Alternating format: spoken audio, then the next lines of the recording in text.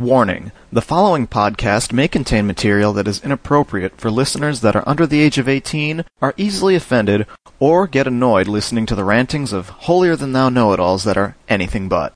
You are barking a happy tune with Anime World Order. Space Ghost, out!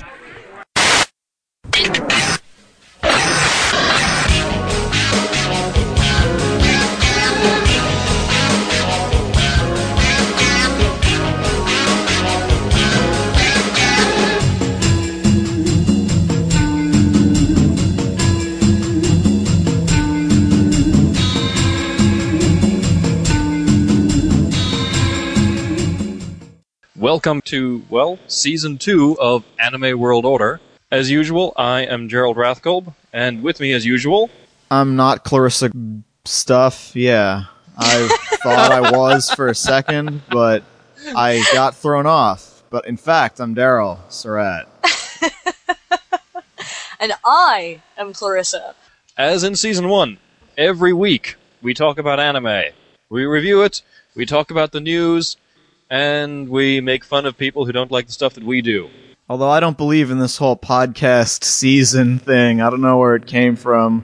I'm just pulling that from Geek Nights, actually. I thought you were pulling it from Firefly Talk? The Signal? They split up their show into seasons? I don't know. Okay. I don't get it. It really makes no difference with us. It's just another episode. If we were to ever drastically revamp the format of the show, then maybe we'd say, yeah, season whatever. Yeah, it's pretty much going to be the same thing. Meet the new boss, same as the old boss, as far as things go here. Anyway, if you want to get in contact with us, email us at animeworldorder@gmail.com. Give us a call at 206-666-4AWO, that's 206-666-4296, or send us an audio. That audio program is crap, but we use it anyway because there's nothing else. Yeah, Audio, for those who've never heard of it, it's a site that lets you send MP3 messages. If you don't know how to record MP3s and attach them to emails and send them, it lets you do it through a Flash application. And it's also where we get our Flash players for the site, but the site's a piece of crap. Yeah. The only reason we use it is because... all the other sites you have Flash players and voicemail and stuff, they seem to be on Libsyn, and Libsyn costs money. Yep. And we're poor. We don't want to discourage you from sending audio in. We love to hear it. But if you know how to record MP3s on your computer and attach them to an email and send them to us, by all means do that.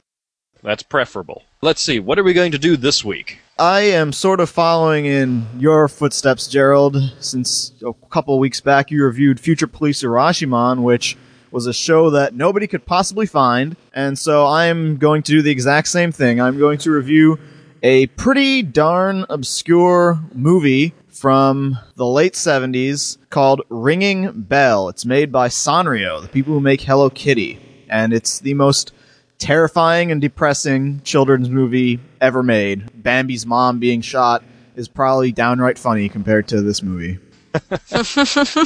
I'm going to be torturing you people with even more JoJo's Bizarre Adventure nonsense. Part 2 this time. And I'm going to be taking a look at a miniseries that was released in the mid-90s, more well known as Kishin Core, but released on DVD now as Alien Defender Geo Armor. So, that is what we have for this week. And I may as well mention some site news because due to Christmas and New Year's, we're probably going to be gone for 2 weeks at some point. But we've redone www.animeworldorder.com. We've got some post-specific tags now if you want to just see the episodes where we talked about specific subject matter. We only have about 10 tags so far, so if you want to see more, just let us know. We also made our podcast RSS feed a text link since a lot of people weren't familiar with just that orange logo and didn't know where our feed link was. So we made it a text link. We also did the same for our iTunes subscription link because that stupid image wouldn't load half the time. So you can just click on that and subscribe to us via iTunes. Plus we made some general site changes in the hopes that it'd maybe be a little more optimized for search engines. You'll notice we aren't showing as many posts on the front page anymore, for instance. But we do have links on the sidebar saying what the last 5 episode titles were. Plus, we have links to the archives where you can get every single one of our shows. Plus, if you look at our FeedBurner RSS feed, you can see what every single episode we've done is about. And you can use our review index, or just the search blog search box in the corner. So hopefully people will still be able to find everything. Another change we made was that there's now Google AdSense ads at the bottom of the sidebar and at the very bottom of the page. Let us know if you find those too intrusive or if you think they look tacky. We'll see what we can do about it. I don't think they're going to do us any good, to be honest, since most people don't even visit the website, but whatever, we may as well try, right? As far as shameless promotion goes, Podcast Pickle is going to reset their favorites list to 0 on December 29th, so everyone who's got us listed as a favorite will have to add us again. We are currently number 2 out of every single podcast on Podcast Pickle, and after this, we stand the chance to be number 1. I had first thought the whole, hey guys, add us and all the other anime podcasts as favorites on Podcast Pickle was a goofy joke to pull, but apparently a lot of you are subscribed through that, so just giving you the heads up. Also, I added some more social bookmarking links to the site. If you want to add episodes to Delicious, Technorati, or Dig, you can do that. If there are other such sites that you'd like me to add links for, let me know, because I don't really use these things too much. Dig actually started supporting podcasts very recently, and since that's one of the biggest sites in the entire internet, it'd be cool if you guys would dig the Anime World Order podcast, as well as the individual episodes you enjoyed. Assuming you actively use Dig already, that is, because if you just show up to the site and vote, and then you don't come back to the site to vote on anything else, after a few weeks it'll stop counting your vote until you vote on something again. Basically, you have to actively use Dig for your votes to continue counting.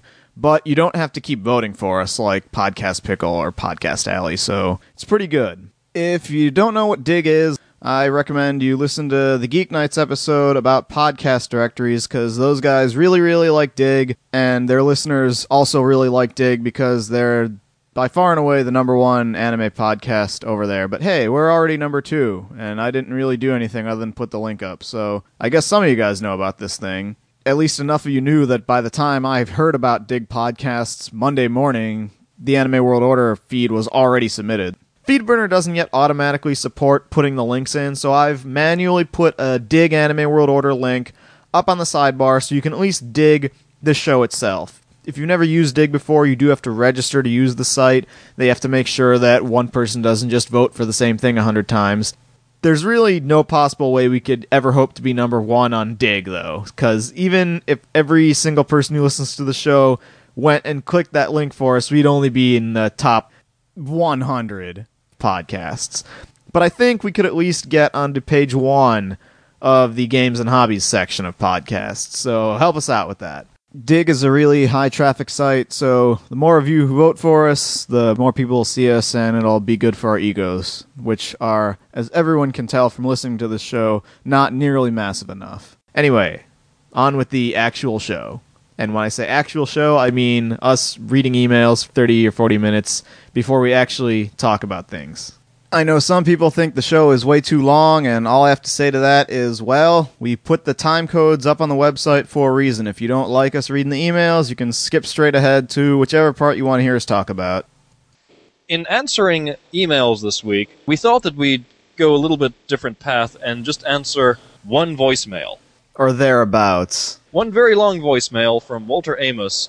We promised to play his Anime Expo recording one day. That was just 20 minutes long. 20 or 30 minutes long, yeah, something like that. This one is only about 10. We'll split it up into parts and go from there or something. Yeah. So, I guess without further ado, let's check out his first part. Right. Greetings, gentlemen and lady. This is Walter Amos sending a few comments on show number 41. There were 3 things I wanted to make a few notes on. First off, in response to Gerald's remark in the beginning of the broadcast about never having encountered anybody who was a serious devotee of Odin, I want to let you know that in fact such people do exist.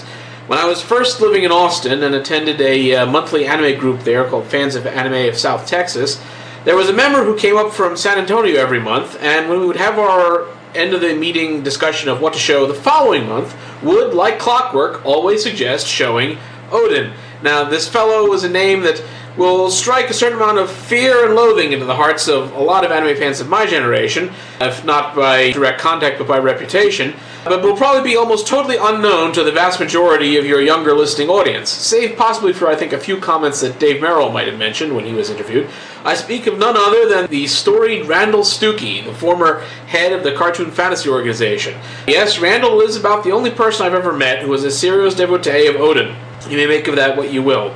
But I just have to say, in hindsight, that I hung out with Randall in San Antonio, and he's actually a pretty decent guy. Have either of you actually heard any stories about this dude? I've heard some stories about him, just overhearing people chatting in Desla Oktoberfest and situations like that, but I don't know much more than that. Well, what we'll do in the future, we said last week we'll try and get more interviews lined up, and we should probably just get Walter on the show at some point to talk, but for now we'll deal with the voicemail. We'll also get Joe Vecchio, who was really instrumental in establishing fandom here in Florida, at least. He was also down with the whole CFO days. He'll almost assuredly have Randall Stuckey anecdotes. It goes to show that there's always some guy. Fans of everything. Yeah. It must be that there's no taste in the world, and that there's definitely people who are wrong, and the people who are right are us. Oh, God. And that's all people need to know. Welcome to Anime World Order. I don't know. Odin, I don't even think it's a case of there was nothing else out there and so we loved Odin, because, dude, I remember first seeing Odin when I was like 12 or 13, and the only anime was maybe Sailor Moon had been airing on TV, the dub of that, and I was just, I'll watch anything. Is it anime? Okay, I'll watch it. And even then, Odin was just garbage.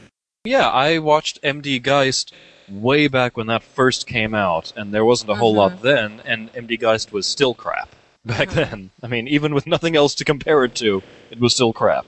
Although, as I mentioned in the Odin review, there were a lot of reviews on the internet that were pretty positive towards Odin, which blows my mind. I guess it is just the fact that it's a very good-looking movie. That's the only explanation I can give. It's a beautiful-looking film, and as far as animation goes, alright, yeah, give them credit, but the writing is just trash. Anyway. It's no surprise there are fans of everything. Every single last thing. Yep. Okay, and I guess without further ado, let's hear a bit more of Amos's email. With regard to your comments about Gankutsuo, having just plowed through almost the entire show myself this past weekend, and obviously enjoying it immensely, I was really glad to hear you talk about it. I think this deserves to be greatly popularized. But two brief things I want to note. First off, Daryl mentioned that the opening of the show has a narration in French. That is true, but only in the Japanese dub. If you listen to the English language dub, the opening narration is, of course, in English. Of course, it's a translation of what they were saying in French, but I don't know if this bespeaks anything as to why in Japan they're willing to leave the opening be in a language they don't necessarily speak, but here we had to have it translated. It's not that I believe that there are more people in Japan per capita that speak French than here, but I wonder if maybe you might care to comment on if it speaks to something in the psychology of our production executives, that in the original dub we were able to have a opening narration in French, which of course matches a show based on the work of Alexandre Dumas, whereas here we had to have everything be in English. I don't know what that means. I could swear I mentioned that it was only the Japanese track that the opening narration was in French, but they dubbed it into English. I don't remember. I could swear I said it. Maybe I edited it out. Possibly. Maybe. There's so much stuff that we edit out of this. But, America's pretty notorious for being pretty uncomfortable with foreign things, and especially foreign languages.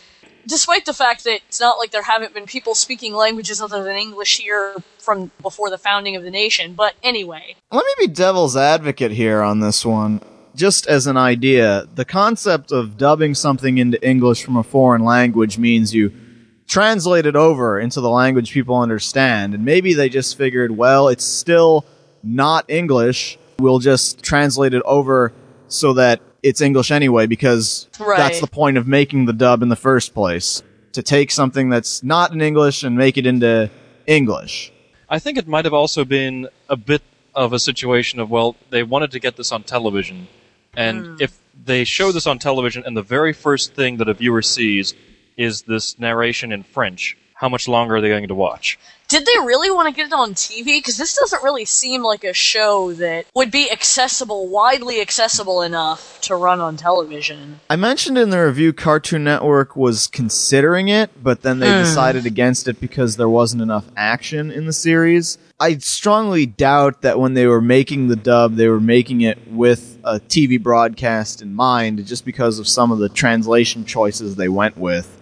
I think that they make every dub with the hope of getting it on television now. I really doubt that. I think certain shows get the flag, like this has potential to be on TV, and most shows don't. Right. I don't know. I think that their dream is to get it on television because that's what sells more DVDs than anything else. Yeah, I mean, I'm sure they would think it was a good thing if it would run on television. It seems like just a show that's not gonna be all that widely accessible, or I don't doubt that. Or is it a very high risk? I don't doubt that it's an unusual choice, but I also don't doubt that, some of the stuff that has been run on television is not stuff that I would expect to be run, like Paranoia Agent. I didn't think that would be run. Right. I don't know how much of that had to do with the company that actually released the show and how much of that had to do with the people at Adult Swim deciding on things to run. I get the feeling that Adult Swim's able to call the shots enough that they'll call you and say we're interested, as opposed to you pitch it to them. Yeah, I think so. And in order for the decision in the dub process to have been made in aim of television airing, then that would indicate that it was the company that released it that would be deciding whether it goes on television. And I'm sure that they were trying to make it as, palatable as possible in the dub to whoever at Adult Swim might be making those. I think if they were really trying to make it as palatable as possible, they would have done a lot more than just not make the opening 20 seconds of each episode not be in French. There's a lot of things that they would cut out of the show entirely or talk around if the idea was to get it on TV. In the old days, what they do when they got things on TV was they'd go back and they'd do redubs. Like they'd pick up a line and say, you can't say this word on TV, just redub this one line. But that costs too much money. So in the classic case is Bandai, when they were dubbing one of the Gundams, like G Gundam or something, they said, it was too much of a hassle to redub certain lines for Gundam Wing. We're just going to have our dub be one dub that can also be on TV and be on the DVD, and that's it. And that's that. And I don't think that Genion would not follow suit with that, because they had to... I don't remember if they had to do it for Trigun or not. I'm racking my brain trying to think if there were changes in the Paranoia Agent dub, and it doesn't come to mind. I don't think there was any changes in Paranoia Agent. I don't think Paranoia Agent had anything that they would need to change. I don't think it really had much in the way of profanity or... Yeah, this is where Kyle Pope kind of comes in. I don't know. Subject matter. Anyway, we got a lot of diverging feedback on the Gankutsuo review. I should probably read some of it at some point, but the feedback ranged from Gankutsuo is the best show of the 21st century to Gankutsuo is the biggest piece of trash I've ever seen in my life. And that's exactly what I said would happen. So. It's polarizing. It definitely is. And I guess let's get on with Walter Amos talking about Gankutsuo then. But I also wanted to mention something relating to Daryl's comment that the look of the show, with its highly stylized artwork and background textures on everything, is really sort of sui generis, not really like anything else. Actually, there is one show I would compare it to, art style-wise, and actually it's the first thing that I thought that it reminded me of when I first saw some clips of it back at Anime Expo this past summer in a music video. And that is a really fascinating animated film that I highly recommend your audience check out, something they might not have heard of, called The Thief and the Cobbler. This is a rather unusual film, probably about 20 or more years old now. It was a sort of labor of love by its creator, made over a number of years on sort of a shoestring budget, but clearly the amount of love that was poured into it as this sort of life work project shows, and used a lot of experimental animation techniques, including a lot of very sort of almost psychedelic backgrounds in a number of places. Characters walking through things that look almost like something derived from an Escher painting. And when I first saw Gankutsuo, some of the backgrounds, the clothing textures reminded me very much of parts of The Thief and the Cobbler. I've sent you a link and the accompanying email with the Wikipedia link for information about it. And I highly recommend to people who are interested they could check it out. Be sure also, if you do, to check the bottom of the Wikipedia link. There's some additional extra outside information there, including a site that has some clips and screen grabs from the animation, which I highly recommend checking out. Clips and screen grabs? Fuck that, Walter. Listen, this is a movie that people have gone and done re-edits for. Like, there's the recobbled edit of The Thief and Cobbler, which you can download off of BitTorrent, because I don't think there's a proper DVD of this movie. He was saying it's a terrible one. Yeah, it's crap. I wouldn't recommend proper purchasing is not the right word to use. Yeah, because the movie was still unfinished, essentially. It's like Walter said, this movie was made over 25 years. It has some record, doesn't it, as being like... It actually is the movie with the longest production cycle of any film, and it's very unusual. It was directed by a man named Richard Williams. Basically, he started this in the 1960s, and all the way up until the late 1980s or so, he was working on this bit by bit. Then it got taken away from him, and they reanimated these scenes from it, and it's really weird, because I remember seeing the previews for this when it came out, and Vincent Price was in the movie. Vincent Price had died, so I was trying to figure out how he had done this movie when he had been dead for years. Apparently he was doing the voice back in the 60s, as well as Kenneth Williams, who was a British comedian who died in 1988 or 89. So it actually goes back a very long ways. Regarding that crappy DVD release, of course, I didn't even have to ask, but the Wikipedia entry does note that it was Miramax who put this thing out on home video, and then it was re-released by the Weinstein Company as a special edition, but it was the exact same edition, only in a really nice-looking case. Way to go, Weinsteins. You butcher every foreign language or otherwise this is an English release. film, so. Yeah, it's just any movie that's not theirs, I guess, that they just put out is garbage, as far as their caring about it seems to be. At least they didn't put rappers in it. I guess when they took the rights to the film away, they decided to do the equivalent of putting rappers in the movie. Pretty much. We'll post the links in the show notes. Everybody can go to Wikipedia and just type in The Thief and the Cobbler for themselves. But go and check this out. It's a very unusual movie, and it has an extremely unusual history. I can't actually think of an animated movie or any movie that's had a history like this. And what was the reason that they never released it? Because it seemed too similar to Aladdin? It's probably written in this article. I didn't bother to read the whole thing. He was closing in on the end of production on it, and then Disney had been putting together Aladdin. And Aladdin was also an Arabian-themed movie, or I guess people will harp on me, it's Persian. But apparently they said, we need to get this movie out, and you're not doing it fast enough. I find it hilarious whenever people you meet today identify themselves as Persian. Because it's not like Persia exists anymore. They're just too scared to say they're from Iraq. How many do people go, it's like, oh, well, I'm from the Ottoman Empire? I think people need to start doing that. Then everyone confuse everybody. Yeah. I bet the porn industry would be first to do it.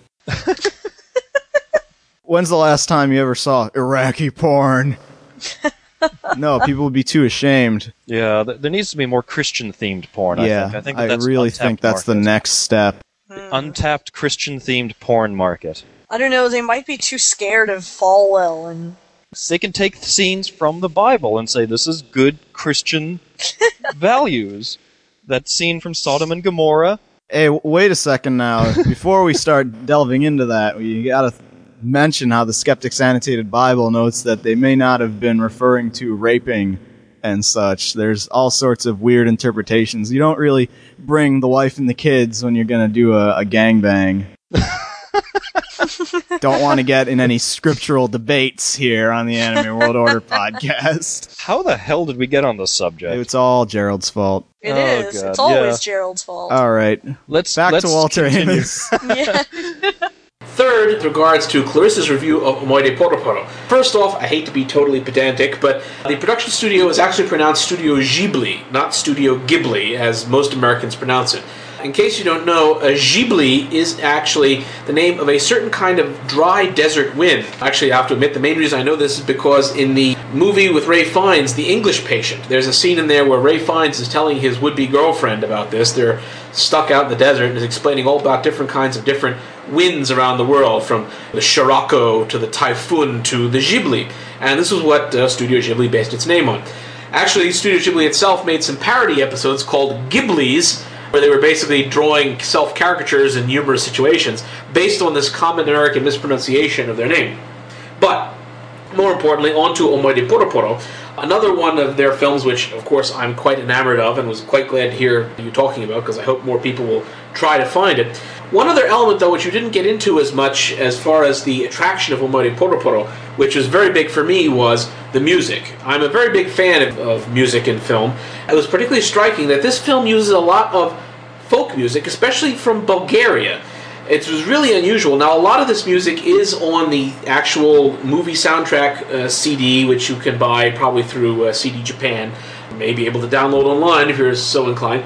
But I also wanted to point out that there are a few scenes in there which are just of such unbelievable, transcendent beauty that the first time I saw it, it literally brought tears to my eyes.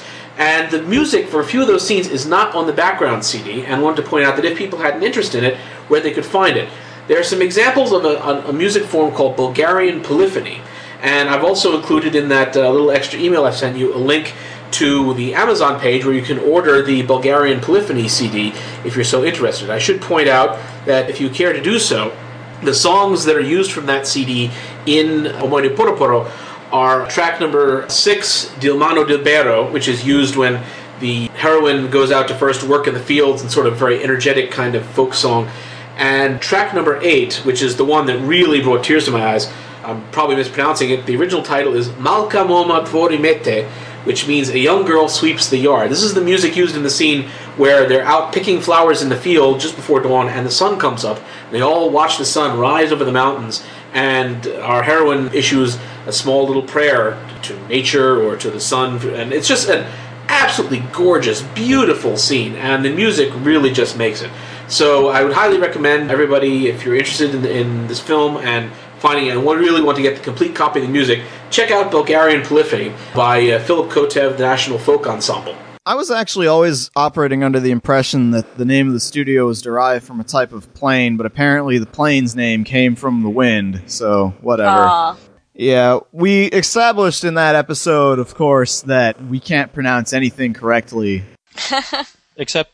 They were saying that we say manga with an R, like we're saying it marnga. Where the fuck are you getting that from, guy? Yeah, I don't know what was up with that. But wasn't that the same dude that said that manga is right? Yeah, you were saying, I'm in Japan, and I'm fluent manga in Japanese. is the correct pronunciation. How about no? Maybe it's a regional accent that pronounces it manga. Yeah, the regional accent that doesn't ever get spoken in any form of media. I mean, I'm pretty sure that at least none of the dialects or accents that I can think of make much change to the way the basic vowel sounds are. And the thing about Japanese is that it's not like English, where the vowel sounds are different depending on the word or, you know, what other sounds they're up against and other things. It's more like Spanish, where the vowel sounds are always the same. I don't know very much about different dialects. That's one area that I'm very, very weak on.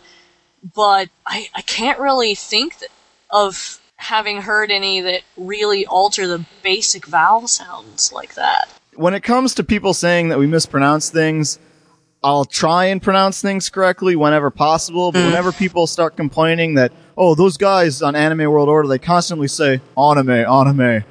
No, I don't. We mispronounce I mispronounce anime. Yeah.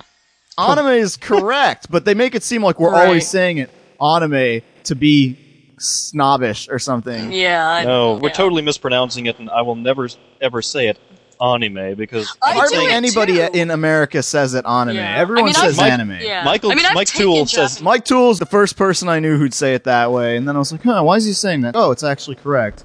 That it's just everybody in America does not say it that way. Or nobody in America says it that way. That's what I mean. Yeah. Right. I've just been saying anime forever, so...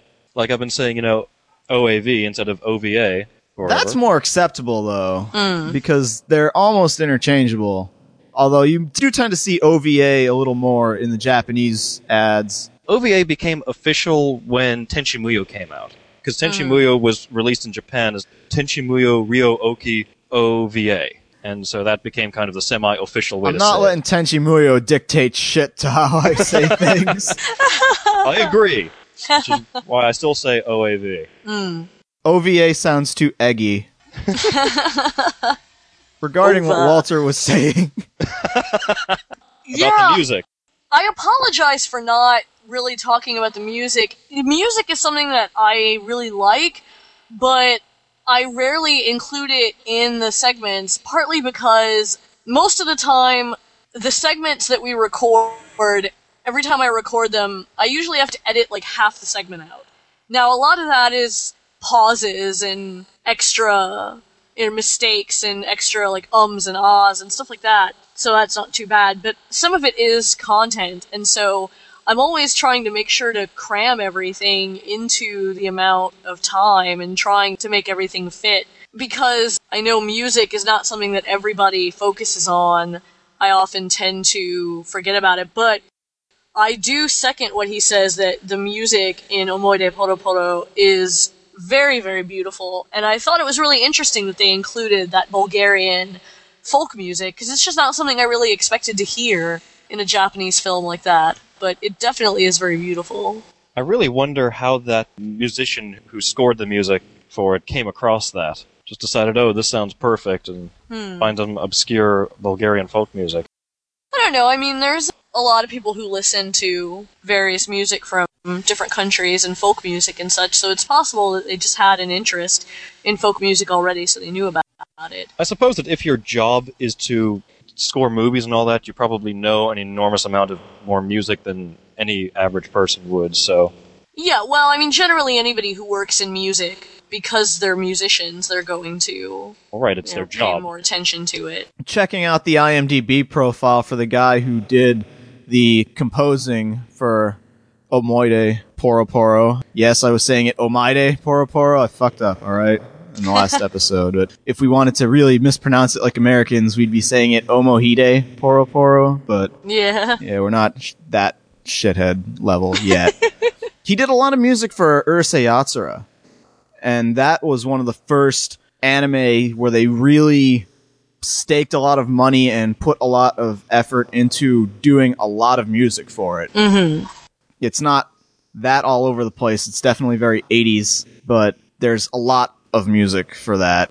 20-some CDs worth of Urusei Yatsura soundtracks. So I guess in doing composing, like both you guys were saying, you just have to listen to all sorts of music from all over the world. Right. And you guys don't really listen to music very much, so I think you guys probably underestimate the amount of music knowledge that a lot of people would have, especially maybe people who have a serious interest in music and work with it. Well, the human brain can only store so much information. For us to know about anime requires that we decide that music is a worthless endeavor.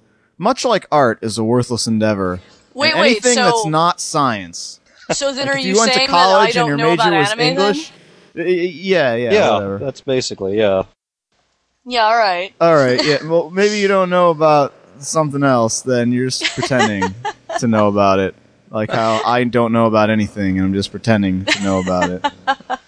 In any case, we've got one more bit to go final through bit of Walter's Amos's rad voicemail. Yeah. Also, just one final thing, unrelated to the show. Thanks for reading my previous email, and I hope you do get around at some point to my incredibly long voicemail from before.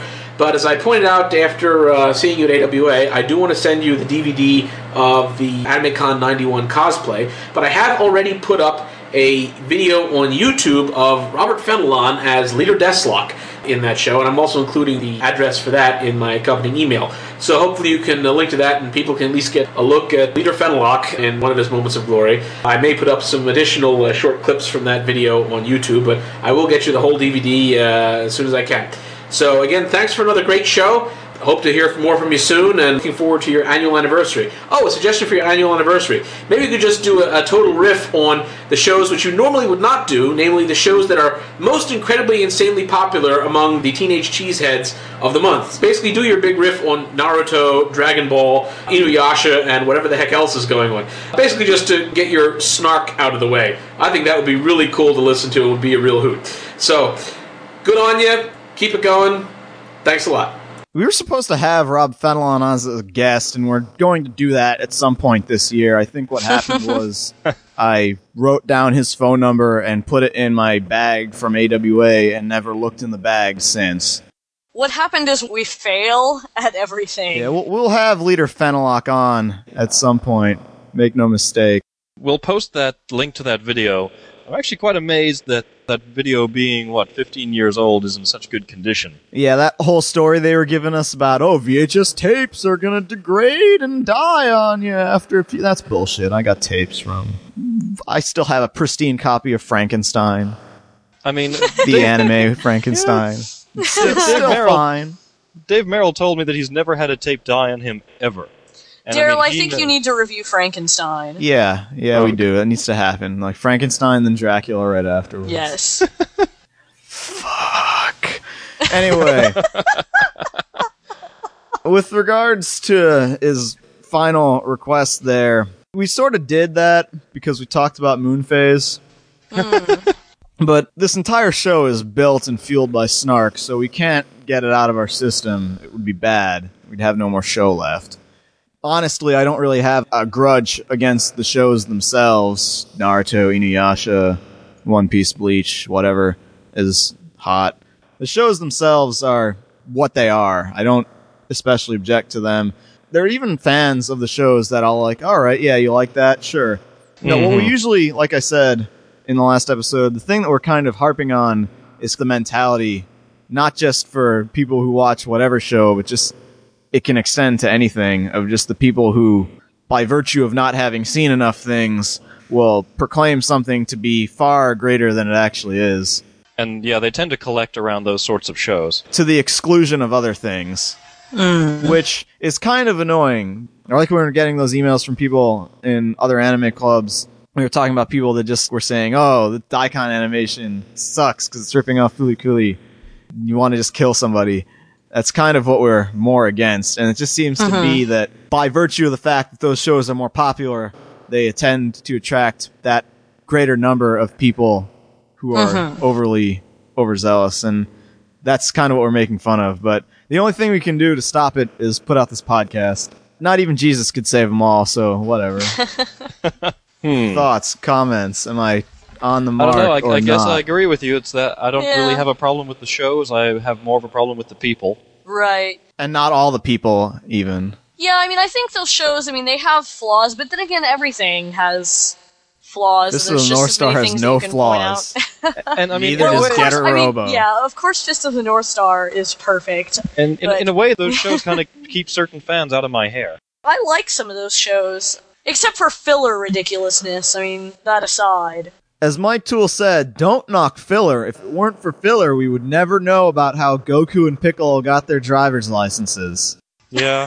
That was a really great filler episode.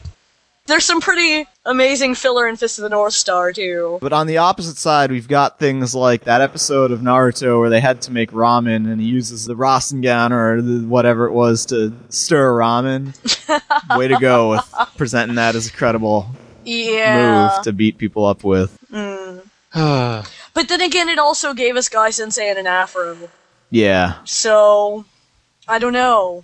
I don't know. I think that if I put all of the filler that's ever been made next to each other, the majority of it is pretty bad. Right. Oh, I'm sure. You also have to consider the time issue. Sure, there's some perverse entertainment value to be found in watching something that's a filler bit, but if you know what should be happening or what's coming up next and you want to get to that part, that's when it really starts to kill you. Knowing that, hey, this might be okay and all, but I could be watching this instead. Right, yeah. That's really where filler does all the damage, I think. Yeah. Could be seeing Kakashi's backstory, or Gaara getting kidnapped, but no, we're watching Naruto make ramen with the Rasengan. Yeah, I don't know if that lame. actually happened exactly as I described it, but it was something like that. Yeah. I don't know. It was dumb. It was, I don't want to think There's about it. a lot of dumb filler, yeah. Yeah, there is. Anyway, thanks very much for the voicemail, Walter. We will try and answer some more emails next week. I think right now we've got something like 115 unanswered emails here, but We'll get through it. Yeah. We always manage to. We're like the Dukes of Hazzard. Get out of all these situations somehow.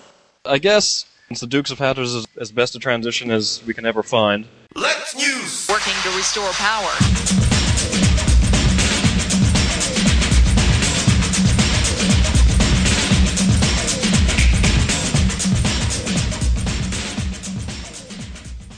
We actually talked about this particular show just a couple of weeks ago. ADV Films just confirmed that they've got the license to the second season of Oh My Goddess. And we're talking about this because a couple of weeks ago, people were asking Media Blasters if they had had the second season, and they had basically very clearly said, no, we don't, and we don't even want the second season. So I'm kind of interested in figuring out, if they didn't want the second season, I guess it wasn't very good financially for them. Wonder how much money ADV paid for that second season. I said back when we mentioned this that the reason that they didn't really want the second season of Oh My Goddess was, like they said in the interview, was because they make so much more money on Voltron, and Voltron was cheap for them to get, so it just didn't make sense. They didn't need Oh My Goddess to have them pull through for a year if they're releasing Voltron, and way more people are buying that because that's bigger than anime. Maybe Oh My Goddess is one of those things where it can make the standard amount of money that anime makes or something, because it's got fans. There's definitely people who buy it. I would imagine it would have to make a bit more, because I imagine that must be a crazy particularly expensive, expensive right? show. Yeah, I mean, Oh My Goddess is a gigantic license in Japan, Yeah. so I can't imagine that that's a cheap show. It must be a bigger gamble then. Wasn't the movie a top-selling DVD in America as far as anime goes? I wish we could find out about that, which There is actually might my have been second some point. sort of list, because I remember, they had the top 10 whatever lists, and they had Nausicaa being number one for the previous year. I get the feeling that for the year that Oh My Goddess came out, it was on that list somewhere. I think so. I seem to remember that movie doing very, very well. So there's definitely some sort of crowd for this thing, though I don't know if the amount of money they're asking per episode for season 2 of Oh My Goddess is going to translate to money being made. But again, none of us can understand that. Just like we were talking about when we talked about this, how they make money off of the idea of, oh yeah, we were the company that released so-and-so high-profile title, and also other high-profile title, but we actually didn't make much money on these things, and eventually you have to have something to make money on. It might even be some very strange thing in that maybe this is just to get in with the company that is selling the license for Oh My Goddess. It might not be as clear-cut. It might be that this is a long-term strategy for ADV, and they're saying, well, we want to just get in good with this company. So we'll license a very expensive show of theirs. So that hopefully when something else is out, they'll get first crack or something. There might be a lot of reasons. It might not be as simple as just, we want to release this and make money off of this thing. Never is that simple, I guess. Or it could be. Who knows? And in that very same article was an interesting little tidbit that we've talked about this a number of times. Right, we were actually sort of talking about it just now in a way. In fact, yeah, this was actually an interview with Mike Bailiff, who is the Senior Vice President of Sales and Marketing at ADV Films. One of the big issues that we have had, especially on this podcast, is that we cannot get any official numbers on anime sales. They just do not release them. Not even official numbers, that's part of it, just so much as straight answers regarding much of anything. This is a wonderful example of just how roundabout some of these answers can be. I'm actually going to just read straight off this little segment with the question from Anime News Network and Mike Bailiff's answer, so just bear with me, folks. Anime News Network asks, a lot of anime fans out there are very curious about sales numbers for anime series, and the industry as a whole keeps those numbers pretty close to its chest. Meanwhile, mainstream film DVD charts are listed in countless magazines and websites. Aside from the obvious that fans don't really need to know, what's the reasoning behind keeping the unit sales, or really any kind of gross at all, so secret? And this is Mike Bailiff's answer. He says, I don't think we set out to keep our sales secret so much as we're mostly privately held companies. The major studios and some of our peers are publicly traded, and as a result, they have strict reporting requirements to adhere to. That's why you hear so much about the major studios' theatrical take, their DVD sales, etc. It's true that we want fans to concentrate on the quality of the shows we deliver. It's our job to help every show find its audience. That's it. I don't know how well that's accomplished by trumpeting our sales figures. If anything, I think the whole business aspect of entertainment can be a distraction from what's really important, the shows themselves. Yeah, that's pretty funny because they sure seem to be trumpeting their sales figures back when Lady Death and Robotech came out. In fact, they even put out press releases. That's a very roundabout way of saying, no, we will never tell you our numbers. And we don't want to. And we don't want to. Here's the thing, and I'm just going to steal this thought straight from Scott over at Geek Nights. You can't get straight answers out of these people, and they always dodge the question, even when you ask them directly. And we fail to understand how this is supposed to generate confidence in a company's ability to do something. Like, if you go to a con, he mentioned this, they went to Otakon or something like that, and they said, hey, ADV guy, what's the deal with your manga division? What's going on with it? And all they got out of him was, oh, yeah, it's coming back. Don't worry about it. Yeah, we're going to do something with it. Why can't they say, well, this is what we tried, this is what went wrong, this is what we're going to do to fix that? That would inspire much more confidence in us as fans, knowing that, hey, are we going to get the remaining volumes of whatever? Yeah. Then, oh, just have faith in us, or just wait. It's annoying because, I mean, it's not that we don't need to know, it's not that we don't care, it's that we care enough that we want to know. That's the reasoning behind it, is that we want to know what's the deal with these companies. Right. I do like to hear from people like John Cirabella, who runs Media Blasters. He is kind of well known that he will be very straight up about if a show sells well or if it sells badly. And that's the other thing. In that interview, they said, aside from the obvious, fans don't need to know. I've never really...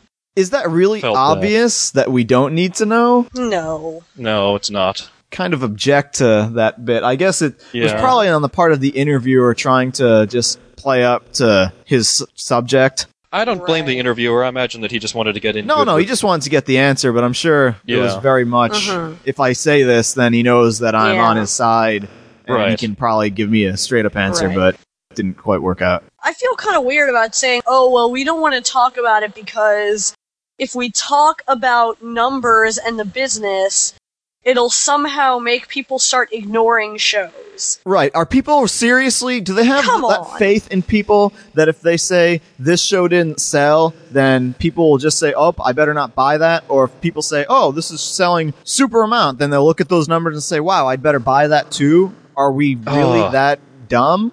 I don't know. Maybe. Maybe we are, but... The best I could ever see it coming out to is you find out that something is the number one movie in America or something like that, and you say, maybe I should go see that, even though I was having Right. doubts. Obviously, a extent lot of of that. people like it, so maybe it's good, yeah.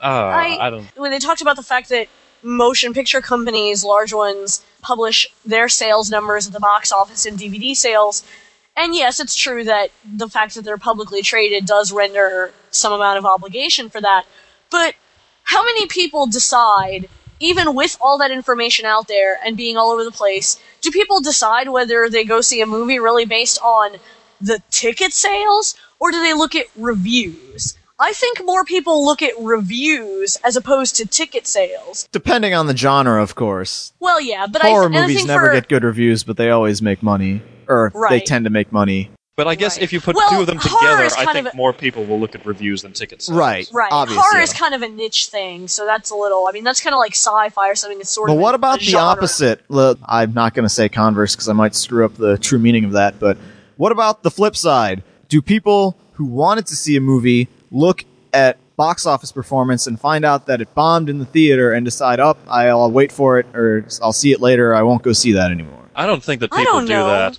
I think that so many things But- are still that people get to the theater and they're like, okay, what's playing? They don't look at box office numbers. And Yeah, I in don't my think- experience, it's more based on reviews than Yeah, box if office anything. numbers. Right, Yeah. because there's a lot of movies that get critical acclaim, but people don't see for whatever reason. Like, I didn't see Flags of Our Fathers yet because it doesn't seem to be playing anywhere, but then I saw the reviews were mixed, and I was like, I'll wait for it. But if nobody goes to see Letters from Iwo Jima, that is not going to stop me from going to the movie theater to see that, because I want Yeah. to see that. I would think that by now it would be common knowledge that just because something makes money doesn't mean it's good. Right. I would just hope that we would be beyond that point. But at the same time, anime is, we've said it before on this very show, anime is very fad-oriented, and maybe they Very think fickle, yeah. that by putting out these numbers, it'll expose that a fad is over and people will start moving on. I don't think it's the case. I think people move on before the people moving on are what drive the low sales. It's not the other way around. Yeah. It's just so I don't know. like that answer that he gave. Yeah, No, neither do I. There's nothing we can do about it. And it also kind of insinuates that the people who are interested in the numbers somehow don't care about the shows, and that's bullshit. You know, obviously the shows are the most important thing, and the quality of the releases are the most important thing. But it would just be kind of interesting to know a little bit about how the industry is doing. Like, I would like to know, really, how well they're doing. I know that they talk about doing well, but I would actually like to know, is the anime industry in trouble? I think it might have an impact if some people knew, hey, the anime industry isn't making as much money as we thought it was, and it's in some trouble. I'd better be the one to buy this because no one else maybe will. some people that are saying, oh, I don't need to buy that, they're making tons of money on that. If they then saw when nobody's buying it, maybe they would say, oh, well, I want more of this to come out, so maybe I should buy the DVD. Or maybe then it will work against them and they're making gobs of money. And then there's people are saying, well, then I don't have to buy anything. They're making so much money. Something tells me that's not the case. Working with what Clarissa was saying, I think that it could potentially even help sales if they put out sales numbers. Because, then you might be able to say, well, there's this really great show that sold so few copies that really people should go out there and pick this up. It's a show that needs the support. It's just so people don't think we're just out to demonize all anime companies. It's just a weird dichotomy we're noticing, because anime companies are incredibly open with fans, because you won't see movie theater executives going out to sci-fi conventions to talk about movies that they're going to release, unless it's something like SDCC, which isn't really for the fans. It's really just advertising. You don't see that level of interaction between high-level movie theater executives and fans the way you do with anime. Anime companies, in that sense, are really open, and they're really upfront, but this is the one area that they're really, really guarding under lock and key, and it just doesn't mesh. I don't get it. I think that it has the potential to reflect badly, because I think maybe to some people, like sometimes I think, oh, if they don't want to talk about their numbers, or they don't want to talk about licensing practices and how their business works, maybe they have something to hide. Maybe things aren't going so well, or maybe things are working kind of wonky and they don't want people to know. It seems a little suspicious, especially, like you said, because it contrasts so much with how relatively open they are about a lot of other things. Yeah, how many companies that release films can you sit down with the people who put the stuff out and chat with them? Well, that's practically zero. That's something that always comes with the size issue. Anytime anything gets more popular or bigger, there's less potential for that kind of interaction with the fans. Okay, then how many movie theaters that are co-producing a $150 million Neon Genesis Evangelion movie? Which will never be made, by the way, but still. Can you do that with? Maybe they just want to have their cake and eat it too. They want people to think that anime is doing really well, and they don't want to expose that, oh, this disc of something only sold 5,000 copies in the entire nation, but at the same time they want people to think that anime is kind of this fringe sort of underground thing, because there's definitely people drawn to the idea that, oh, anime is this subculture underground thing that people don't know about, which, by the way, is bullshit. Anime is pretty mainstream. Yeah, by now it's not edgy anymore, and it's been that way for some time, but at the same time they want people to be thinking that, oh yeah, anime companies are right up there with those big-time movie studios. They're sticking it to them because, hey, all those guys, their sales are down and anime sales are doing whatever. That kind of thing. I don't know why they're doing it. I just know that they do, and they continually do it, so there must be something really obvious that we're not getting, or maybe we do get it and is that obvious, and it's like, that's the reason tough. If Diamond friggin' Comics can go out and say that their American comic books are number one because it sold 120,000 copies for the week of whatever, then anime is certainly doing better than that. And not in terms of copies sold, but as far as money made, I suppose. So I don't see how it would hurt them if there's still going to be people dedicated to it. There must be just something that we're missing. Some obvious reason. I don't know. Oh, well. Yeah, oh well. Other news? Other news. Switching gears very much from something controversial to something not so controversial. We talked about Ghetto Senki some weeks ago and talked about how it was going to have problems being released in America because of the Sci-Fi Channel's miniseries, Tales of Earthsea. I might be getting that name wrong, by the way. But anyway, because this show had been produced, potentially the Sci-Fi Channel could block the release of the Ghetto Senki movie in America. However, that's not the case in the UK. Apparently, the UK will be getting a subtitled Region 2 DVD summer of next year. So it's another Only Yesterday. I wonder about this issue with Sci-Fi Channel. Maybe it is true that they really can't release that here, but Sci-Fi Channel, as far as I remember, supposedly bought the exclusive rights to the new Doctor Who television series. And guess what? And guess what? BBC America is running Doctor Who. So, I don't know, if Sci-Fi Channel apparently couldn't keep exclusive stuff for Doctor Who, maybe there's some hope for What I Ghetto think is Senki. I interesting don't know. about this announcement is the fact that they've announced the UK release before the Japanese one. I checked CD Japan, and I could not find Ghetto Senki. If you guys can check it now, maybe it's changed since then, but I think it's getting a UK release before it's even coming out in Japan, or at least the announcement has been made, which strikes me as kind of bizarre. But it's another one where it's a Ghibli movie that, for whatever reason, we haven't gotten here yet. And so far, Only Yesterday is the main example of that. But I guess we're adding one more to that list. And the biggest joke of all is that this is supposedly not that good a movie. So we're discussing a whole lot about a movie that I haven't heard any reviewer give a very positive review about. I've heard one or two positive reviews, but for the most part, everyone's been kind of saying, yeah, not that great. Yeah. Might just be, you gotta understand, it's the dude's first movie he ever did, and he's got just the wrong last name to be making your first movie ever.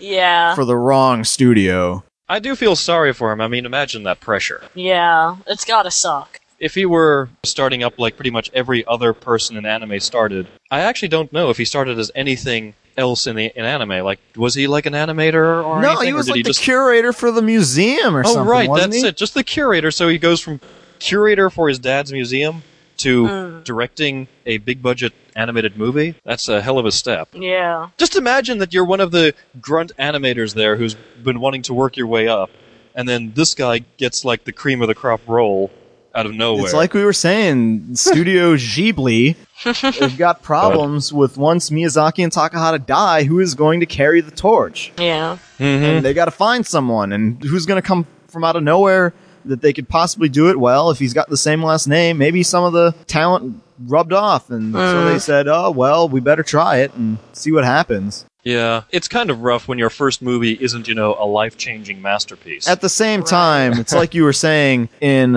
either a conversation with me or it was possibly in this episode, Ghibli is not really set up to allow for new talent to really rise up. I'm not sure how even the Cat Returns guy or the now dead Whispers of the Heart guy, actually he was around for a long time, but the new talent is supposed to rise up because everything is to Miyazaki's specifications. You're not really allowed to experiment. Well, it's like if they work under, well, I should actually say they were around before Pixar, but it works under the idea of putting all of your eggs in one basket. And when you put all your eggs in one basket like that, you better go for the guaranteed bet. Just in case anyone doesn't understand what I mean, is that Ghibli puts everything that they've got into one good movie. And if that movie fails, then they're hurting pretty bad. So My Neighbors, the Yamadas, didn't do so well, and that hurt Takahata and Miyazaki had some words.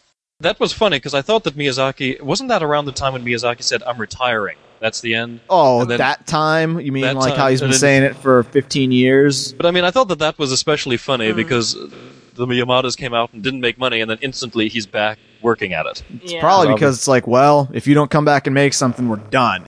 Miyazaki's about like Kojima with Metal Gear Solid. I'm not directing the series anymore. I mean it. That's it. No more Metal Gear Solid.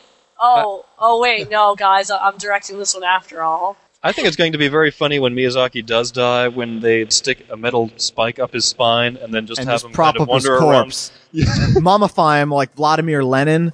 And Or just do have like him... Walt Disney and like cryogenically freeze him? Or maybe they'll try and clone him. It is Japan, they're pretty advanced, so maybe. Their first experiment with full human cloning will be to try and clone Miyazaki so that he can keep making Ghibli movies. But he'll have to take pills because he's got shortened telomeres and he's got to prevent himself from aging super rapidly, but it drives him insane. But he's the best robot pilot on the block. Anyway, and the last bit of news, which is interesting as it's kind of a commentary on modern voice actors, this came from Masako Nozoa. Masako Nozoa, for those of you who don't know, is one of the most amazing people still working in the anime voice acting industry.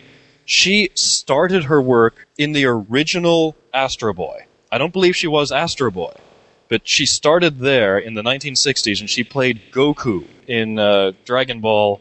And then Dragon Ball Z, and then Dragon Ball GT, and then she was Gohan, and then she was Goten as well. And she was Doraemon for a number of years. And she can play video games like it's nobody's business. Yes. Yes, she can. And anyway, she was commenting on modern Japanese actors. I hate doing this, but I'm just going to read this short little piece to you. And it says, 70-year-old Japanese voice actress veteran Masako Nozawa recently gave an interview to the Yomiuri Shimbun, and that she's known for a wide range of roles, Kitaro in Gegege no Kitaro and Tetsuro in Galaxy Express 39, and two other big roles. Yeah. She says that young people today are aiming at animation form from the beginning, unlike me, who originally wanted to do dramatic performances on the stage. I think there seems to be a lack of depth expressed by up-and-coming seiyuu. Could it stem from either a lack of interest in reading the script or not studying it beforehand? It's an interesting commentary because basically now there's a lot of this generation of voice actors are just designed to do anime only and aren't getting like the full rounded technique of I think we noticed that even here in America, because if you think about it, the classic example is Star Blazers. To dub that show, they got a lot of off-Broadway sort of people, Right. and that's still a pretty well-acted dub to this day. Yeah. Even for a lot of the older shows, I'm not saying all of them, because everyone remembers the Speed Racer acting as being notoriously silly. But Battle of the Planets, as goofy as that is, Casey Kasem's had years, decades of radio experience. Right. And he's done voice work for so many things over the years, too. And I'm not saying that it's good or bad or better or worse, but I'm just saying that he's got a wider range of experience, that he's able to do things that seem like it'd work out a little better. And when you do train for just anime, like a lot of the people you see at conventions like the how do I become a voice actor? It's my dream to be a dub actor for anime. The advice that people always give them is, well, Can you act? Can you act? Yeah. Where did you learn to act? Where would you get experience doing so? No, I don't want to hear your voices. Can you act? Right. It's one of those kinds of things. I mean, if you look back at the old Streamline dub, all of those people had experience in traditional acting. Like, right. Even though we make fun of them for mumbling a lot, I still like a lot of the Inner Sound crew for those streamlined dubs, which I still contend were pretty well acted aside from the mumbling. Right. The main bad thing about them was the script that they had to read. Right. Yeah, I think in general, I mean, in any area, the more kind of stuff you have experience in doing, and the more background you have for any kind of new thing especially, the more background you have in the previous things that it's based off of, I think the stronger it's going to be. I've noticed a similar problem, I think, and I think somebody else was talking about this recently. I don't know if it was one of you guys or if it was somebody that wrote into us about people writing for manga or anime and that they don't have any kind of background in literature. And, right, I think we were talking about that because we were talking about how the original generation of people who started making anime had gotten their start from at least wanting to or trying to do film, and they drew their influences from that, whereas the next generation were raised entirely on just watching anime, and so they made just anime based on that, and so it's sort of this incestuous each subsequent Exactly. generation ends up having flipper toes. Yeah, and Yeah. video games are the same thing. I think a lot of the problems in writing with video games where we see a lot of this repetitiveness and a lot of the shallow writing is that the people writing it are maybe not necessarily people who have a background in literature and other forms of writing. Because They any study of that video that's- game writing or something. Any of that Maybe, that's based I don't off know. of other stuff. Of course, I would argue that the writing in video games now is certainly better than it was at the beginning. Oh, no, it definitely is. But Yeah, I mean, they do get I'm real not- writers now. yeah, they're getting some more people who are writers with writing experience writing other things And you're noticing the difference. to Then you get read a scripts lot of like stuff The Dig. and write. Yeah, by Orson Scott Card. With the most unbelievably Yeah. tedious Well, script that's I've ever because read, but- Orson Scott Card is insane. Yeah, And- yeah, that's true. Yeah, if so. you follow any kind of science fiction at all, you know by now that Card is just crazy. The guy, Oh god, that poor the guy was script. always crazy, He's but got like some radical he went, political viewpoints, he too. went crazier recently because Mhm. yeah, It's like being a NASCAR driver and only learning how to drive NASCAR cars and never learning how to drive a regular car or something. It's Yeah. Right turn, what the hell's that? never have to do Yeah. that in my career, so I won't learn it. Talladega Nights is a good movie because so much of the movie is spent making fun of people who watch NASCAR.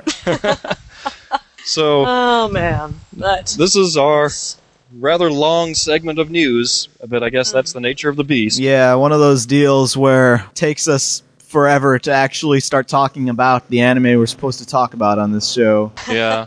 At least we're sort of on the subject of anime in a sense, but I don't Yeah. know. We've never bothered to ask if people actually think that's obnoxious or not. The fact that in the beginning of the show we say we're going to talk about this, and then like an hour later we actually get around to that. But I guess people would be telling us, but then again... I don't know, I maybe think we should people would ask. just be not listening to the show. probably. That's true, is that What if the they hell don't is like this it... crap? Yeah. So if you don't like what we do, tell us about it. Yeah, Anyway, we I promise guess... we actually will listen. Yeah, of all those 115 and change emails that we've got, we have read all of them. We just Right. have to Yeah. actually respond to them. Yeah, just because we haven't read it on the show doesn't mean we haven't read it. We have to go through with whether or not we want to respond to this personally, or if it's worthwhile us reading it and us all responding. So, okay, well, I guess with that, we should We probably should actually get to... start talking about anime now. Yes. Yes, let's do that. Cheer and come and play. Let your dreams carry you away. Hear the bell you love so well that brings you back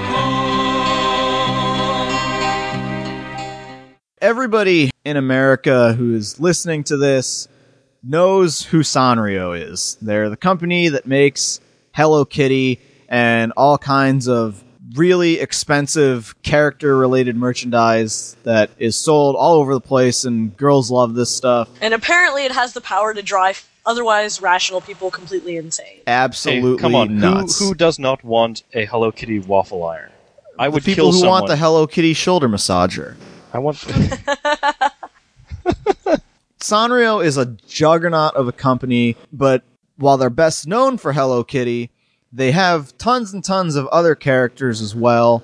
We're going to talk about Unico someday, just not today. We're going to start a little bit earlier, because what people may not know is that even though Sanrio releases all sorts of merchandise, they also make anime. They made movies at first, and then there was, like we said, little short TV shows and stuff like that. Apparently, they're going to start doing movies again in 2007. But what I'm going to talk about now is, I think it's either their first, probably their second movie that they ever made. It's from 1978. Man, that's not quite Star Wars time, but thereabouts. Ringing Bell is the name of this. This was brought out in America in 1983. The original title of it is Chirin no Suzu, which is Chirin's Bell or Bell of Chirin or something like that. This was a 45-minute long movie. OAVs didn't exist back then. They released this as a double feature with another kind of short movie. I think it was The Mouse and His Child or something like that. I've never seen it myself. It was very common back then to do that for the summer releases. Yeah. To do double features to get kids out of the way. Of course, they were usually in things like My Neighbor Totoro with Grave of the Fireflies. Of course, that's 10 years or some change after this. In any case, Ringing Bell, it's one of these things where I'm going to have to spoil this thing. For one, the statute of limitations for spoilers is long expired on this. And for another, this is a really hard movie to find. I'm probably going to have to BitTorrent it myself, much like we did with Urashiman back in show number 40. Ringing Bell is basically a fairy tale. It's not an anime adaptation of any existing fairy tale as far as I know, but it's a short little sort of moral tale where just basically telling you what it's about is effectively every single thing that happens in it. Essentially, Ringing Bell is about this little lamb named Chirin. The reason it's called Ringing Bell is because Chirin has a bell that he wears around his neck. Whenever Chirin gets lost and his mom needs to find him, she can follow the sound of the bell, and that'll lead her straight to him. The first part of this movie is just Chirin being a little baby lamb, frolicking in the field with his mom and playing with the farm animals and that sort of thing. That's what lambs do, I guess. They live happy, idyllic farm lifestyles where they chase after gophers and... This sounds like your ideal movie, Daryl. Well, that's just what's going on in the movie. It's not really boring or anything. It's just that's how it starts. Then, suddenly, one day, something bad happens, as what typically happens in fairy tales. Chirin is told that, never go beyond the farmer's fence because there's a big, bad, evil wolf that lives on this mountain way far away off in the distance, and I don't ever want you to meet him. So, of course, naturally, one day the wolf attacks the flock of sheep at night and kills his mom. Bell is just torn up about this. He's pissed off that this wolf killed his mom and he couldn't do anything about it. So he runs away from the flock to go and kill the wolf himself. But he's a little baby lamb, and it's a cute little Sanrio sort of character, baby lamb, trying to kill this wolf that just looks really totally menacing. And of course he can't do it. Little baby lambs have no means of killing anything. This infuriates Bell because it's not fair that lambs have to be weak in the world, and I want to be a wolf instead. I don't just want to sit there and do nothing and to be killed one day out of nowhere. I want to be a wolf. Teach me how to be a wolf. And the wolf is, of course, initially thinks this is the stupidest thing in the world, but eventually the wolf subsides and starts training Bell in the ways of evil. Lesson 1, life is pain, and all these really stark, harsh truths that you'd expect to see out of Wonder Chosen, but no, this is a real children's movie. And Bell just gets subject to all this torture and suffering and getting beat up, and eventually, as a result of his training, he ends up just turning into this nightmarish-looking ram, and the wolf and the ram just start going around killing all over the countryside, ravaging livestock. Jeez. And this is a good kids movie. And of course he's got the bell on him the whole time, but the bell ends up being this menacing thing all of a sudden that you hear the bell and you're gonna get, raped. By a ram. Raped in the sense of like being shot by a railgun in Unreal Tournament, or Quake 2. Not raped in the sense of Kazuo Koike. Then, of course, the film gets to the point where eventually they're getting set to do a raid on the very same flock of sheep that Bell came from originally. The wolf is like, you think you can do this, Bell? And Bell's like, I know I can do it. Years have passed, and he's not even remotely similar looking anymore. But in the end, he can't do it. Eventually, he finds himself in a situation where he would have done the exact same thing. He would have killed a little baby lamb's mom, and he just couldn't do it. And so the wolf is like, oh, what the hell is this? I took you in, I raised you, you were like my son to me, and you thought of me as your real father because I taught you the ways of the world, and now you're doing this? And so a fight breaks out, and Bell ends up killing the wolf that killed his mom, but instead of the flock being grateful for it, they're terrified of him. They won't take him back or anything, and as much as he tries to convince them that he used to be one of them, they aren't buying it. And so he's left alone because his mom is gone and his surrogate dad is gone, and he just kind of wanders off into the mountains and is never heard from again. The end. Holy crap. That's the lesson. He tries to do things like, he sees a snake attacking a bird, and he doesn't want that to happen. So he attacks the snake, but the bird ends up dying anyway, and all the bird's eggs fall out of the nest and smash up. It's really really Depressing. grim. And it's made by the people who made Hello Kitty. And it's really strange in that sense. But what I really have to hand this movie is that it's only 45 minutes long, but it does not feel like something really short. I've seen my fair share of one-shot OAVs that were 45 minutes long, and you're left there going, wait, what the hell, that's the end? Or that went by really quick and didn't answer anything. This definitely, the pacing of it is really exceptional. I don't know how they did it, but it's just you're watching it, and it doesn't seem like things are dragging, and it doesn't seem that things are moving super fast. I think that's got to be the mark of some talented direction. As far as the person who directed it, that person later went on to direct such exceptional things as Initial D. Oh, fine. He also directed a lot of other classic anime, like Princess Knight and Sea Prince and the Fire Child. The director of Princess Knight directed Initial D? Ha ha ha. Oh, God. There are two directors for Initial D, so maybe, I don't know. But he also did Ping Pong Club? Oh, I don't know what to say about that, but I was talking about the Sanrio element, and I was also talking about how it's really scary. There's kind of two disparate art styles in this film. There's the cutesy style, and then there's this freakish, nightmarish style. And the thing is that they don't look like they're from two different shows. It really blends together well. It doesn't seem like, oh, this is a jarring, out-of-place thing. Just gradually, as this movie goes on, the designs of everything sort of change over. The wolf, he's always drawn as looking very sharp angles and menacing, whereas the sheep are, of course, warm and cuddly and all that. But one thing I thought was terrifying about this movie, other than the actual nature of it, Belle's face.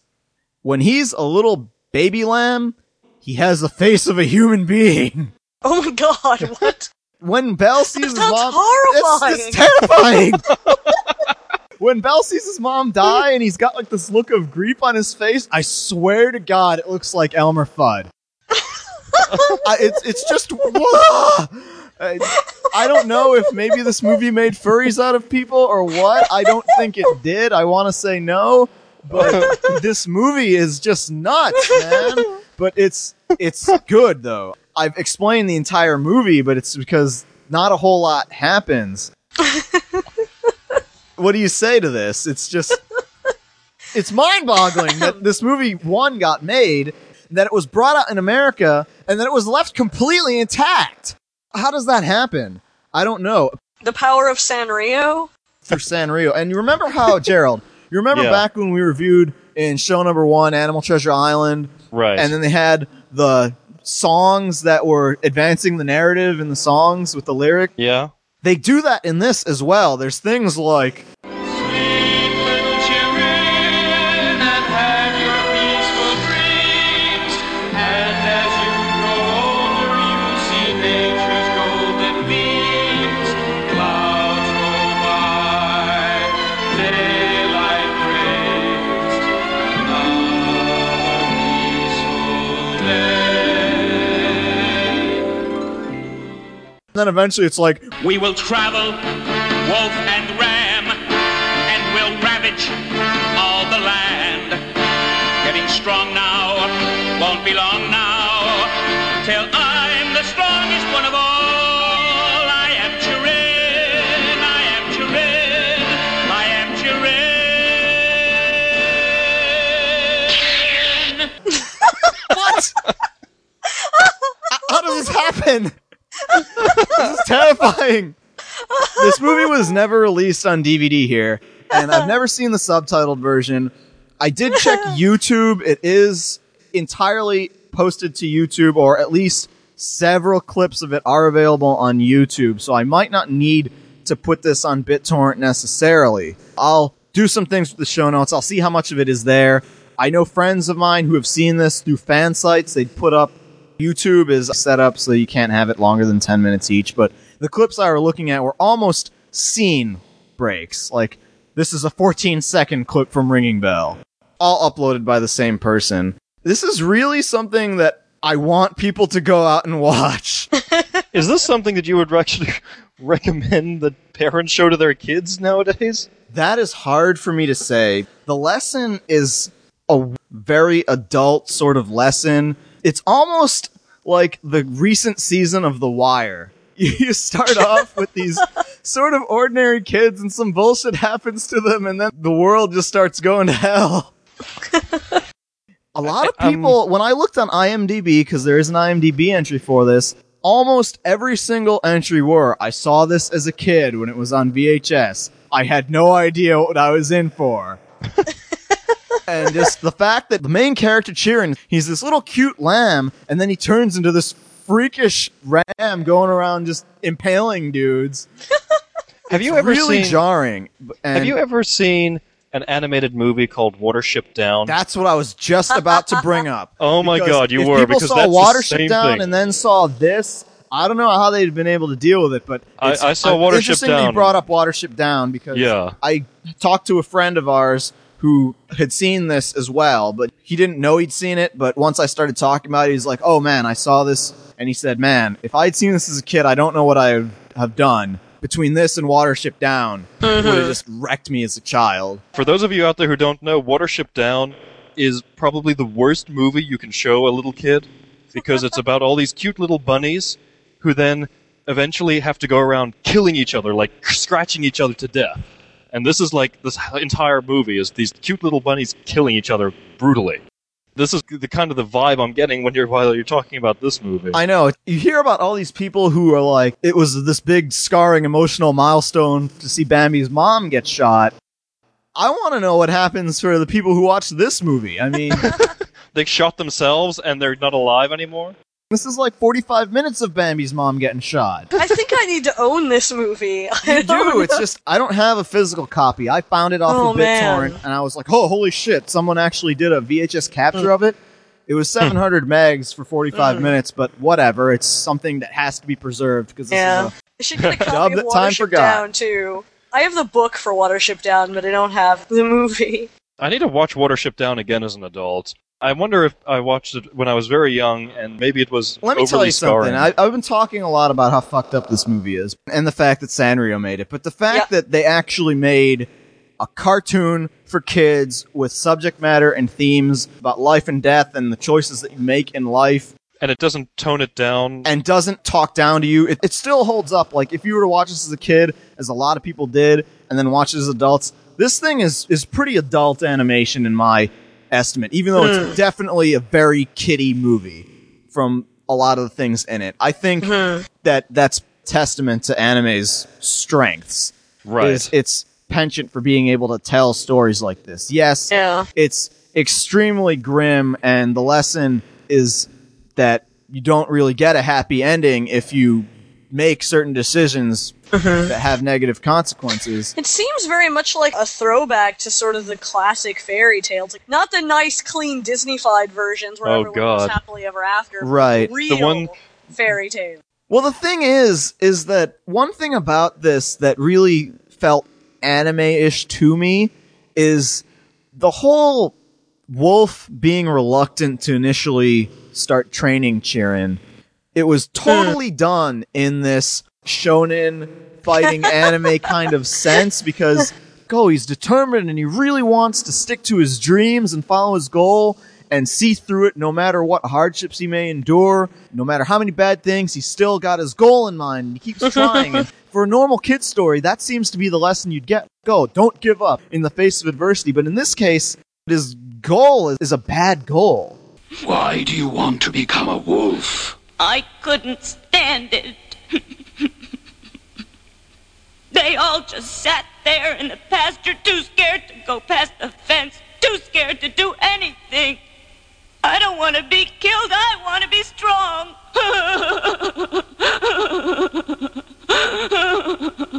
Good. Cry and let the anger out. It's the only way that you're going to grow fangs. What's that? Grow fangs? Yes. Life deals out few things besides pain, but from that pain you'll grow sharp, strong fangs, though they may not be the kind you can see.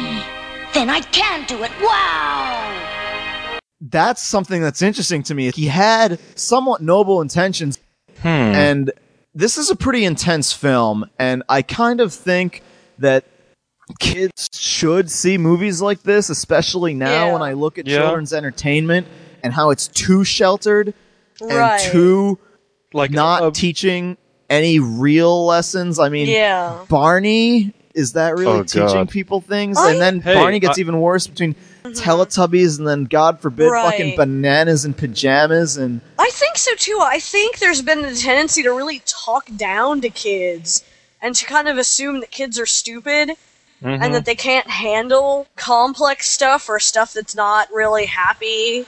I don't know if that's really good. I don't think know. it I mean, is. there's a really good book on the subject called The Uses of Enchantment by a guy who's a child psychologist, actually, for anybody who's interested in that debate. I think this is a movie that maybe kids should watch, but it's a movie kids should watch with their parents. I don't think Yeah. this would be a movie that people would put on like, oh, Right. here, put on Ice Age and then just walk away so I can get some peace of mind in my life while the kids are Right. watching TV.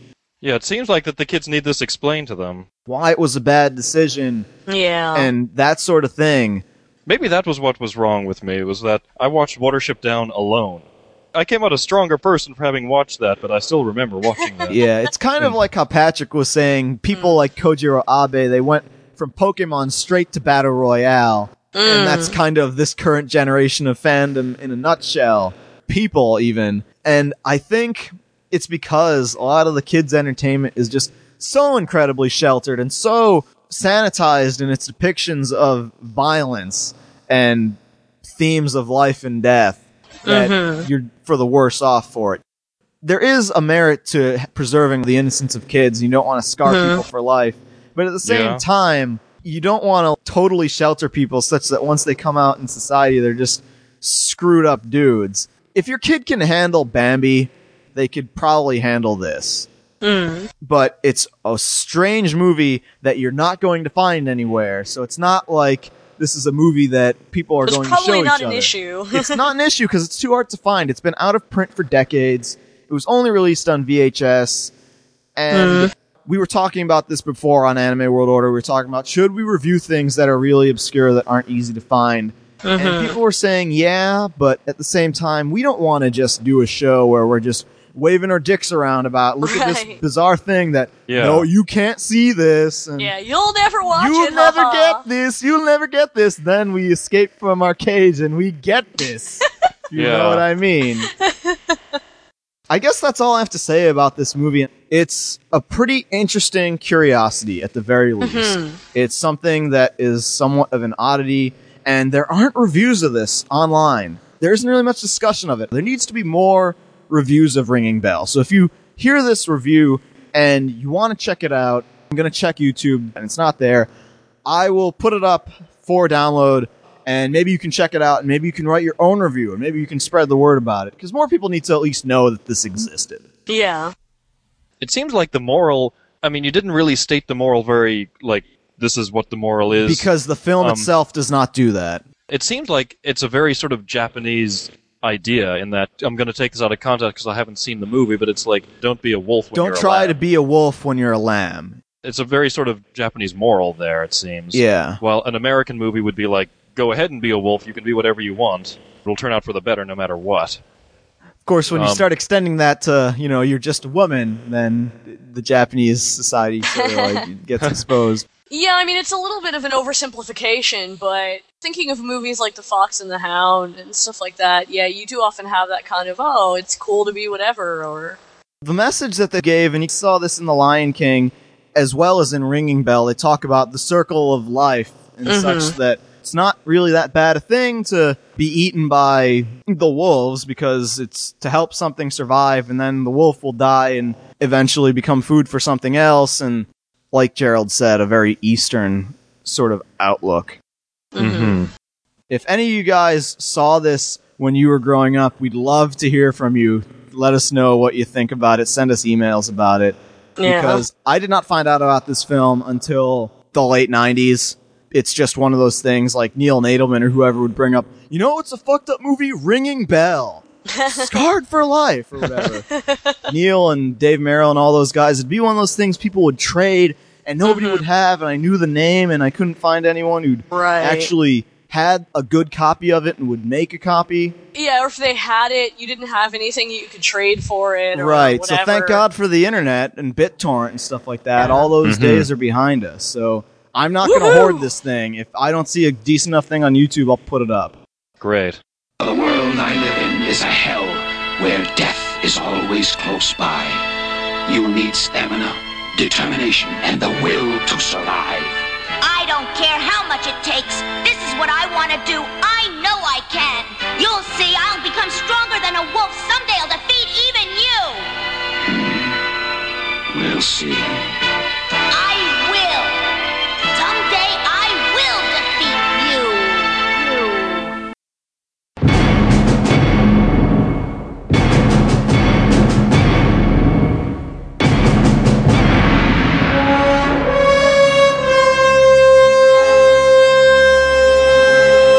Okay, now, for those of you out there who were actually watching anime before the advent of DVDs, some of you may have been around long enough in the mid-90s for when, about 3 or 4 years, the English language anime laserdisc market actually existed. And it had its best years too, meaning that 20 people bought anime laserdiscs. I mention this because it was around this time that the world's largest producer of laserdisc players, Pioneer, entered the anime production market.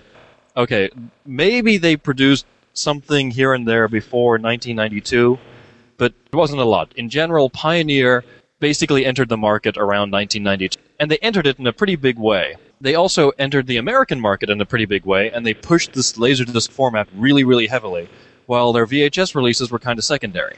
While they were entering the market at this time, they released a number of these shows of varying quality, such shows as Moldiver, Tenchi Muyo, Phantom Quest Corps, and the show that I'm going to be talking about, Kishin Corps, or as it's released now on modern DVDs, Alien Defender Geo Armor Kishin Corps. Which is so much easier to remember. Exactly, isn't it?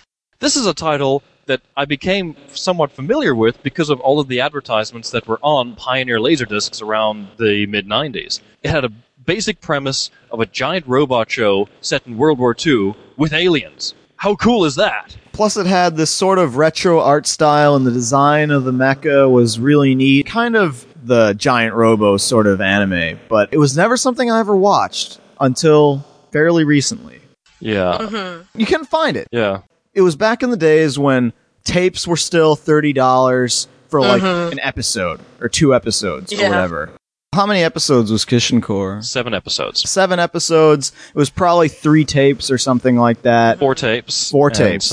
So that's a lot of money to talk about for something that you've just kind of seen as a trailer. I was kind of in a lucky scenario because I could rent tapes, but Kishin Corps was just one of those things where it seems interesting, but And Kishin Corps also was, like a lot of Pioneer things at the time, it was actually easier to find the Laserdiscs than it was the VHS, at least in many of the situations that I came across. The show itself is about a young boy named Takamura Taishi. He is the son of a scientist, and his father has discovered some very interesting secrets about these aliens that seem to be constantly attacking Earth. His father's discovered some really amazing technology that has enabled them to create these gigantic robots. Remember, this is World War II, so of course the Nazis also want this technology and end up killing Taishi's dad in the process, but Taishi manages to escape and is now an orphan, living with a bunch of orphans. The Nazis and the Kanto army want this technology so badly that they end up raiding Taishi's apartment that he shares with about a dozen other war orphans, and the Nazis end up stealing the means of developing their own technology. Eventually, Taishi is recruited by the Kishin Corps, who is basically an independent group who are on the sides of the Allies. They've kind of set it as their job to defend against the Nazis and the Kanto army. They've got this giant robot technology, and they've kind of perfected it in a way. That's enough to get started. But be careful. Did what I describe sound like an interesting show? yeah, even though anime kind of has a somewhat shady track record when it comes to its revisionist World War II things, probably by virtue of the fact that Japan's the one making it. Yeah. Also, steampunk is a really interesting concept to me that I am intrigued by, but it doesn't seem to be handled well. Yeah. I'm not a fan of the Sakura Taisen anime. I think I might like the games from a gameplay perspective more, but ADV's never released them here, even though they keep threatening to. It's the mixture of old and new. I think that's what is so appealing to the concept that you just described. I was in the same boat. I was thinking about this before I saw this show. I really hadn't read any reviews about it, and I only knew the basic concept, and the concept was just so neat to me. World War II, giant robots powered by steam, alien technology, and giant fans! There's nothing about this that should be bad. Right, it seems very much sort of, not quite pulp adventure, but in a similar sort of, not high adventure, but sort of... kind of escapist adventure. Anyway, what could be wrong with this? I found out that a hell of a lot can be wrong. Daryl talked about this, and I'm actually going to elaborate on this point, if I can jump back a couple of minutes. When I talk about Pioneer in their early days, one of the things that they seemed to be doing at the time was they were taking these more popular shows that were around at the time, and these concepts, and basically ripping them off. For example, Phantom Quest Corps is an early show that they put out, and that is a total, absolute, blatant ripoff of another show called Ghost Sweeper Makami. Was Ghost Sweeper Makami the original one? Ghost Sweeper Makami was the original. We only know Ghost Sweeper Makami over here by the manga video release, which you should never watch that movie without having watched the TV series, and the TV series has never been released over here. Yeah. Tenchi Muyo is a general sort of ripoff of Yurusai Yatsura, even though it is credited as starting the harem boom. I really would credit it as well. It's admittedly a better show, at least until it exploded, and Kishin Corps... Wait, it's a better show than Urusei Yatsura? No, it's a better show than a lot of the other ripoff shows that they were doing. I see. Kishin Corps, like Daryl was saying, is heavily influenced by Giant Robo. It's so heavily influenced how I saw it that it almost hurts. When I was watching the show, all I could think of was that some producer or someone somewhere sat down and watched Giant Robo and said, we need to do the same thing. To me, there just seemed to be an enormous number of similarities. I kind of wish more people would do that. I wouldn't mind if people were saying, we need to make more things like Giant Robo. I think anime could do worse. Well, it's like they were making a shell of Giant Robo, but they didn't really get what made Giant Robo good. Right, they just sort of took the surface elements as opposed to the actual brass tacks of it, almost like people copying manga styles. Exactly. They're doing manga. When you take the similarities, Giant Robo had this sweeping orchestral score. Kishin Corps has this orchestral score, and it's got this epic storyline, and there's a lot of characters. It's just got a general feeling that's extremely similar to Giant Robo, but it just can't pull it off. This might be purely a coincidence, because this series is actually based off of a series of novels by a man named Masaki Yamada, who has actually been published in America. Masaki Yamada actually wrote the Ghost in the Shell Innocence novel called After the Long Goodbye. So I don't know about the Kishin Corps novels. I couldn't find out when they were published. I don't really think that that matters a whole lot, because I think that the creators of the show had Giant Robo in mind when they were making it. Now, just because they wanted to be like another show doesn't mean it's a bad show. Right. The problem with Kishin Corps is that it's just not a good show. This show has just got some really incompetent direction, in my opinion. And when I mean incompetent, I really mean it. This is a show that, amazingly enough for me, manages to make every single action sequence in it completely uninteresting and just boring on every level. I actually went back and rewatched a whole bunch of these action scenes to see if I could pinpoint why these scenes were just so boring. There's this one scene. It takes place on a train, and this train is rapidly heading towards another train. This other train is an enemy train, while at the same time, running parallel to the Kishin Corps train, is another train that's piloted by the Axis. Sort of like the opening scene in Giant Robo, where there's the one train and then there's the other train coming by. Exactly. So much so. And this one train piloted by the Kishin Corps must defend themselves from the enemy train, while this other train is running towards them. Doesn't that scene sound exciting to you? Doesn't it seem like that would just be a really awesome scene to watch? But the direction of this scene is just so unexciting and so bland and boring, and it's just got lousy editing, and the actors don't sound excited.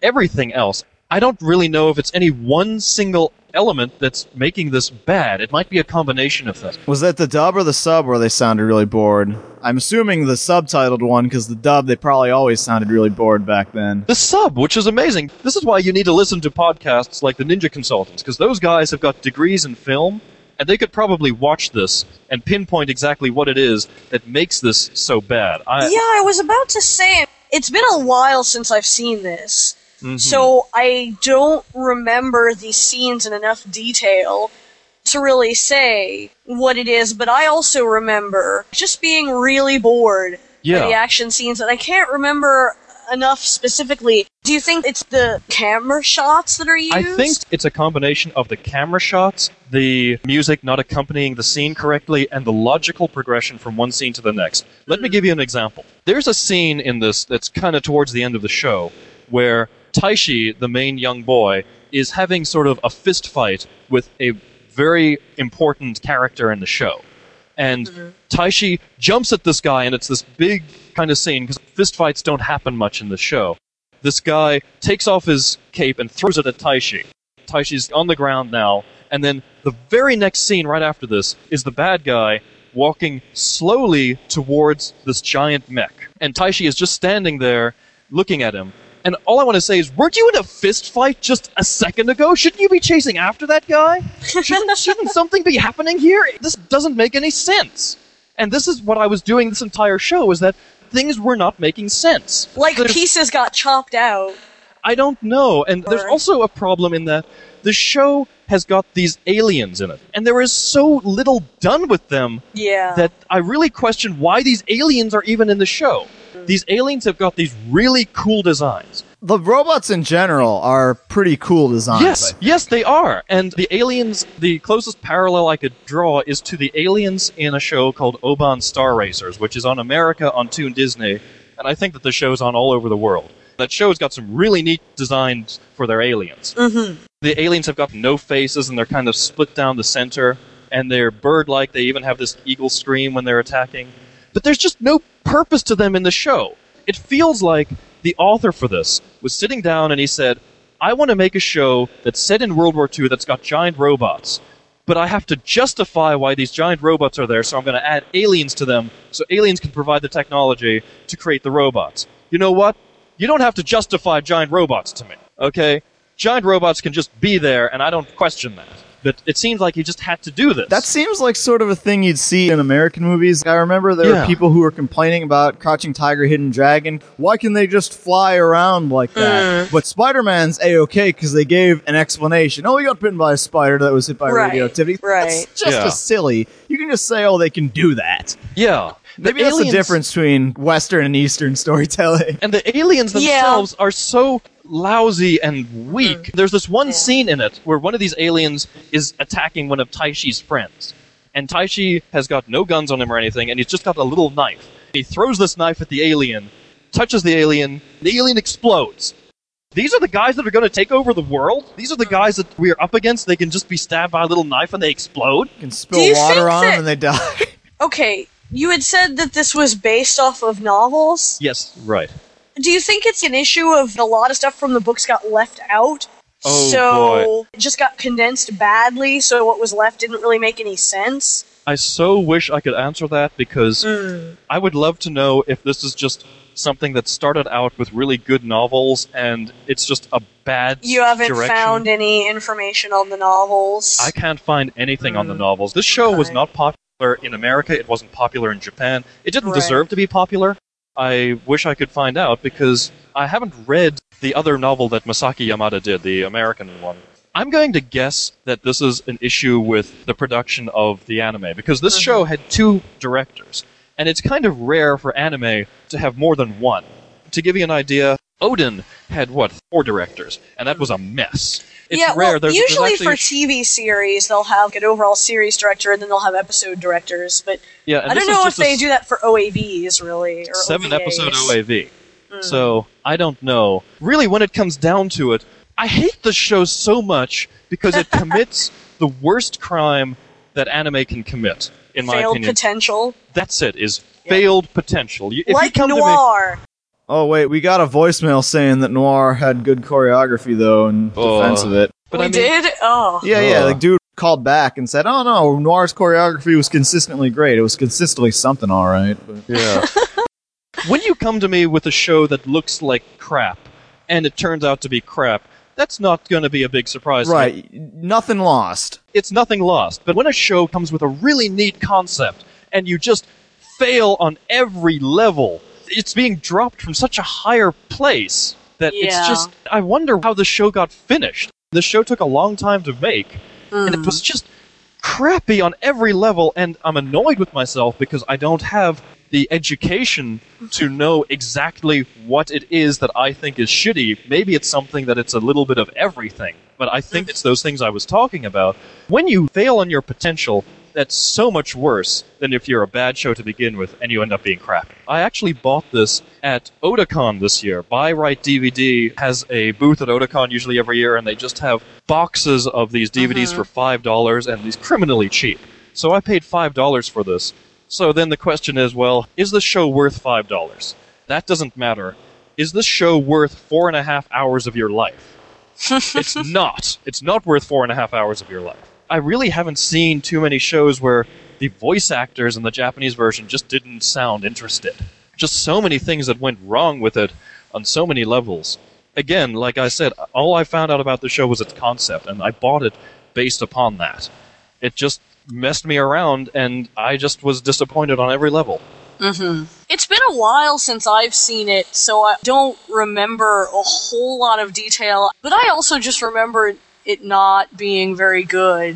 Being, like you said, bored during the action scenes, and it just wasn't really very interesting. And the show does such a bad job with just conveying some basic components of its storyline. Like, a lot of the things that I said about the aliens, there may very well be some reason why these aliens are there beyond providing technology. But I couldn't figure it out. Because this show just does not do that. This show has got a spectacular cast. Hiromi Tsuru is in this. Norio Wakamoto. Was she one of the Nazis? She actually plays two characters. Ava... Were they both Nazis? No. Man. Ava and Maria Brown. So I guess Norio Wakamoto wasn't a bad show, huh? Oh, Norio Wakamoto was in Dog Soldier. Oh, wait, that's right. Damn. Yeah. I forgot Can't possibly about that. forget about Phantom, that up-and-coming death merchant. Yeah, but I think I've only ever seen Dog Soldier dubbed. Like my mother. So I forgot that Norio Wakamoto was in it. What's his name who played Vampire Hunter D, whose name escapes me for no good reason? Kaneda Shiozawa. Kaneda Shiozawa was in this as well. It had a stellar cast, and of course, you never should... They just all sounded bored, huh? They were bored! It's so weird! They just... Maybe they read just their knew lines? it was a bad show, and so... I they think were they just just like, had- I'll just come in, read this, get my paycheck, and go. I'll give it some credit that the voice actors for Gundo Musashi actually sounded into the show, even though the show is absolutely terrible. This show, just no one sounded like they wanted to be there. And then they had this sort of character design issue. The character designs were these kind of retro designs, which, again, seems neat. Would seem like it's appropriate for a show that's set in the 1940s. But the characters have got the worst hair I've ever seen in any anime character. There's one girl in here, there is more hair on this girl than there is girl. And there's no, like... She's Gossamer. Oh god, no, I'm sorry, I was just thinking of Starfire from the Teen Titans. Yeah. God. The original comic Yeah, the actual version, not comic the book cartoon. one. Yeah, right. I Yeah. mean, it's out of hand. This show has got some really awesome designs. I would probably be the first to go and pick up some Kishin Core model kits, because this would make some really kick-ass models. But beyond that, Do they exist? Or is No, it like they Full don't. Metal Panic, where no plastic model kits for you? I don't believe that any model kits for Kishin Core exist. And that's unfortunate, because that's the only redeeming quality in this whole show. Yeah. So, I would actually like people who have seen the show to write in, and I'm sure they will. I did a little bit of research, and it seemed like this was a relatively liked show from some of the reviews that I've seen online. Get emails from angry Kishin Core fans. Oh, I'm sure We've they got exist. Odin fans who are like really diehard Yep. founders of the CFO. Then yeah, I guess there probably are fans of this. 4.5 hours of your life, you can be watching a lot better stuff than this. Aaron Noah, I know that you're in Japan right now, but watch the show and tell me what is wrong with this show. Because I'm sure you guys will see it more than I will.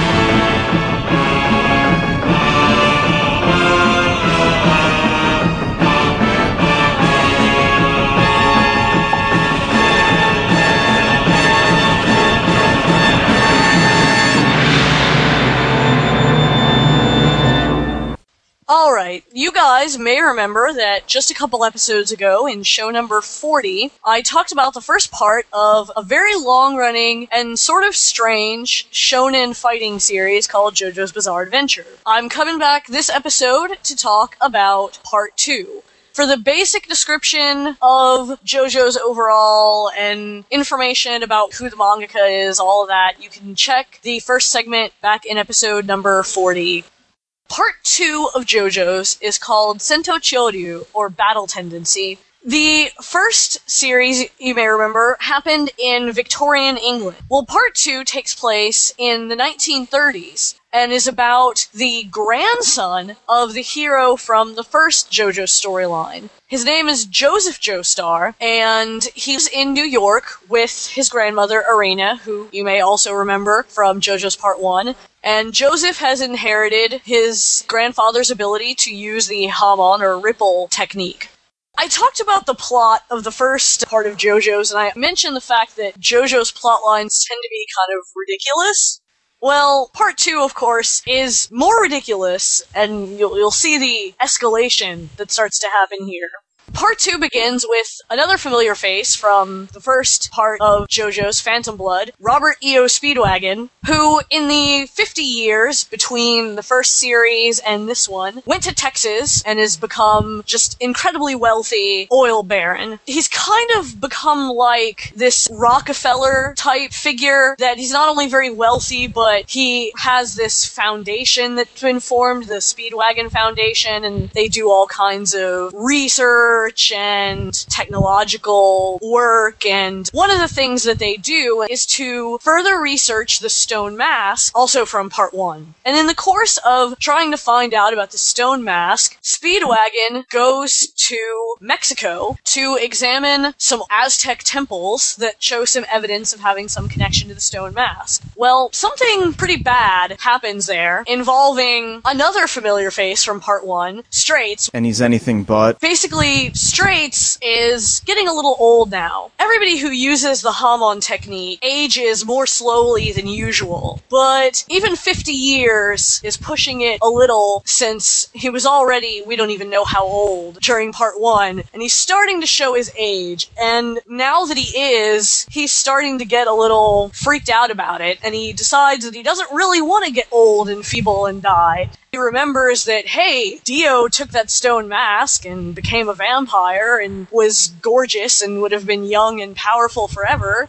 Maybe he can do the same thing, and he's smarter than Dio, right? So he'll succeed where Dio failed. Some pretty bad stuff goes down, and it's stated that Speedwagon is dead. Joseph Joestar, who's bumming around New York, hears about this and, of course, isn't very happy about it. Not long after that, Joseph himself has a confrontation with Straits, who, after a fairly difficult fight, manages to dispatch. And this is where the real storyline begins, because it turns out that the deal with the stone mask is a little more complicated than anybody thought. Pretty soon, they discover that, in addition to the vampires that are created by the stone mask, there are these strange beings that are connected to them. They're not really vampires. They're some alternate life form, apparently. They seem like humans, but slightly different, and they seem to be quite powerful. The main plotline revolves around these powerful creatures. There's 4 of them: Santana, Wham, AC/DC, and Cars. Awesome. Yeah. After having slept for some time, they wake up and they decide to try to become even more powerful by using the stone masks in conjunction with a certain red stone. And so Joseph gets dragged into all of this when he goes to Mexico in order to see what's going on with Speedwagon. Eventually, the storyline will carry Joseph and his eventual companions through several different countries. Joseph will be assisted in his battle by a few companions, like his friend and partner in total lameness, Caesar Zappelli. He is the grandson of Will A. Zappelli. Joseph is also trained by a mysterious, beautiful, and talented woman named Lisa, who was the one who taught Caesar in the art of Hammon, and is going to whip Joseph into shape. There's also this guy named Stroheim, who's a Nazi.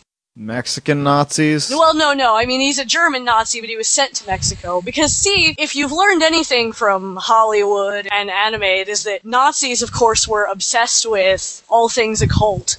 And so, of course, with these stone masks and these ancient, mysterious humanoid creatures of incredible power, the Nazis want to research this and figure out what's going on, and if they can't actually control these beings, then perhaps they can study them and figure out some way to gain their power for themselves. The Nazis are just the perfect villains for any story, because you can depict them as badly as you want. And no one will complain, because they're Nazis.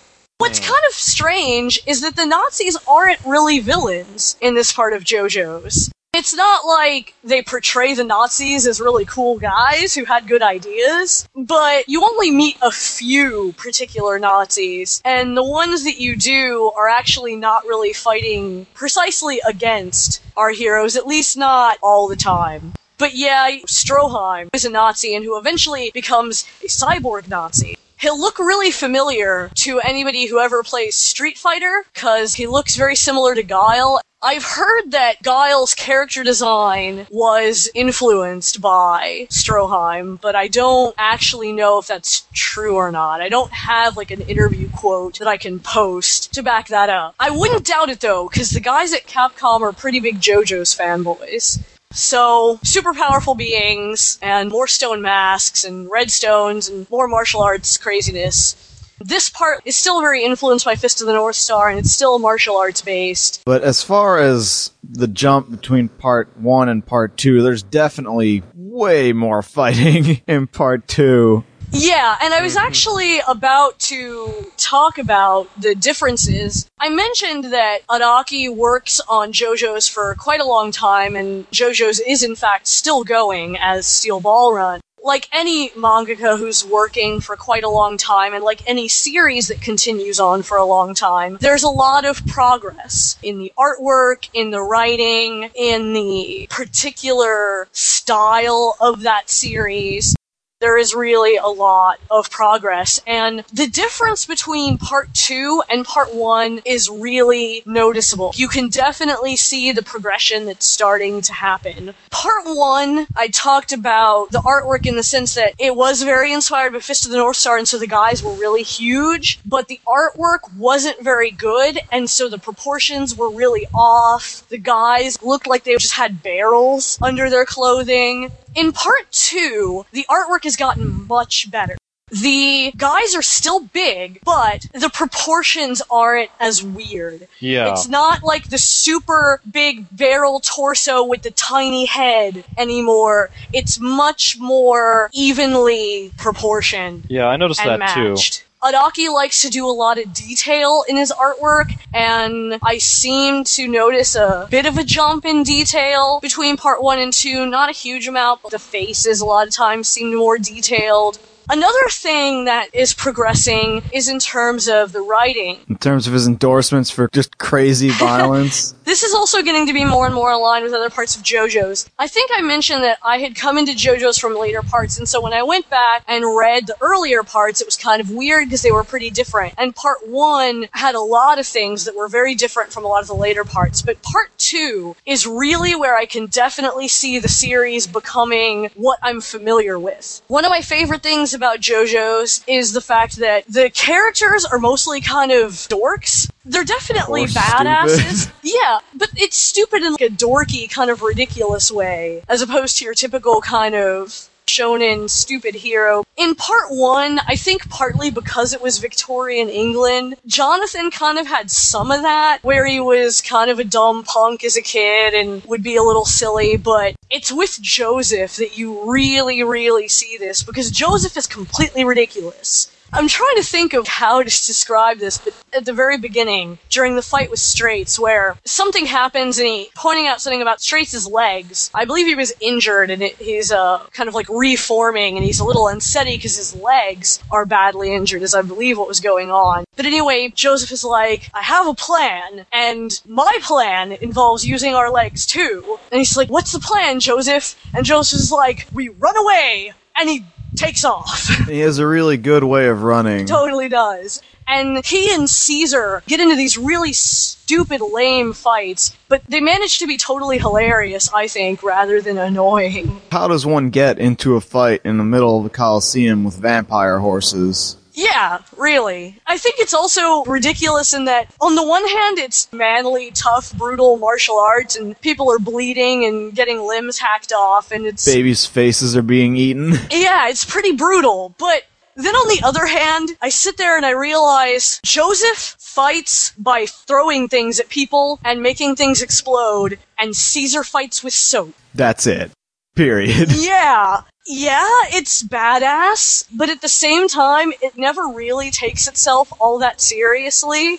Another thing that is a pretty big part of JoJo's, it's not present in every single part, but it's fairly important, is that the mangaka Araki really likes to travel. He goes to all different countries all over the world. So one of the things that you see a lot in different parts of JoJo's is traveling. And so you'll get to see all of these different locations, and Araki likes to draw really detailed backgrounds and architecture and stuff, so you really do get a pretty good sense of where they're at, and that each place is different from every other place, and they'll have like weird encounters sometimes with the local people and talk about cultural things and whatnot, and Araki gets to geek out a little bit in writing that stuff. But you didn't really get that in part 1, because part 1 pretty much all took place in England. There was mention of Central America and the Aztecs because of the stone mask, but they never really went outside of England.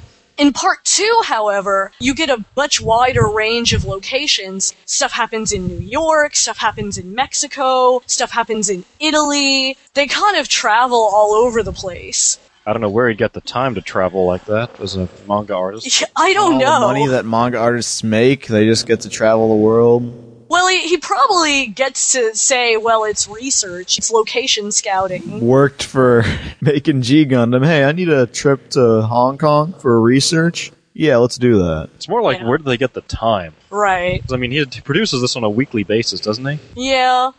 I guess maybe he can do the work in his hotel while he's traveling or something. I think like maybe Tezuka. I think it's what we all suspect, in that these manga artists don't do any work. They get a crew of people to do all Just the work the assistants do it all? Yeah, like that I don't one girl know. that's got 60 people working for her to produce her manga. Well, maybe Araki did some of the traveling between doing Bow and this. He had to travel underneath the ocean for Bao, thank you. To make sure he could depict that ending correctly. Right. Another thing is that the first series, because it was kind of in Victorian England, there wasn't really very much in the way of female characters. Irina was sort of peripheral, and she didn't really get to do a whole lot. But starting in part 2 with Lisa, we start to get better female characters, and I think JoJo's is a pretty good series for female characters. There's a nice range, I think, of them, and many of them throughout the course of the different JoJo segments will get to be pretty awesome.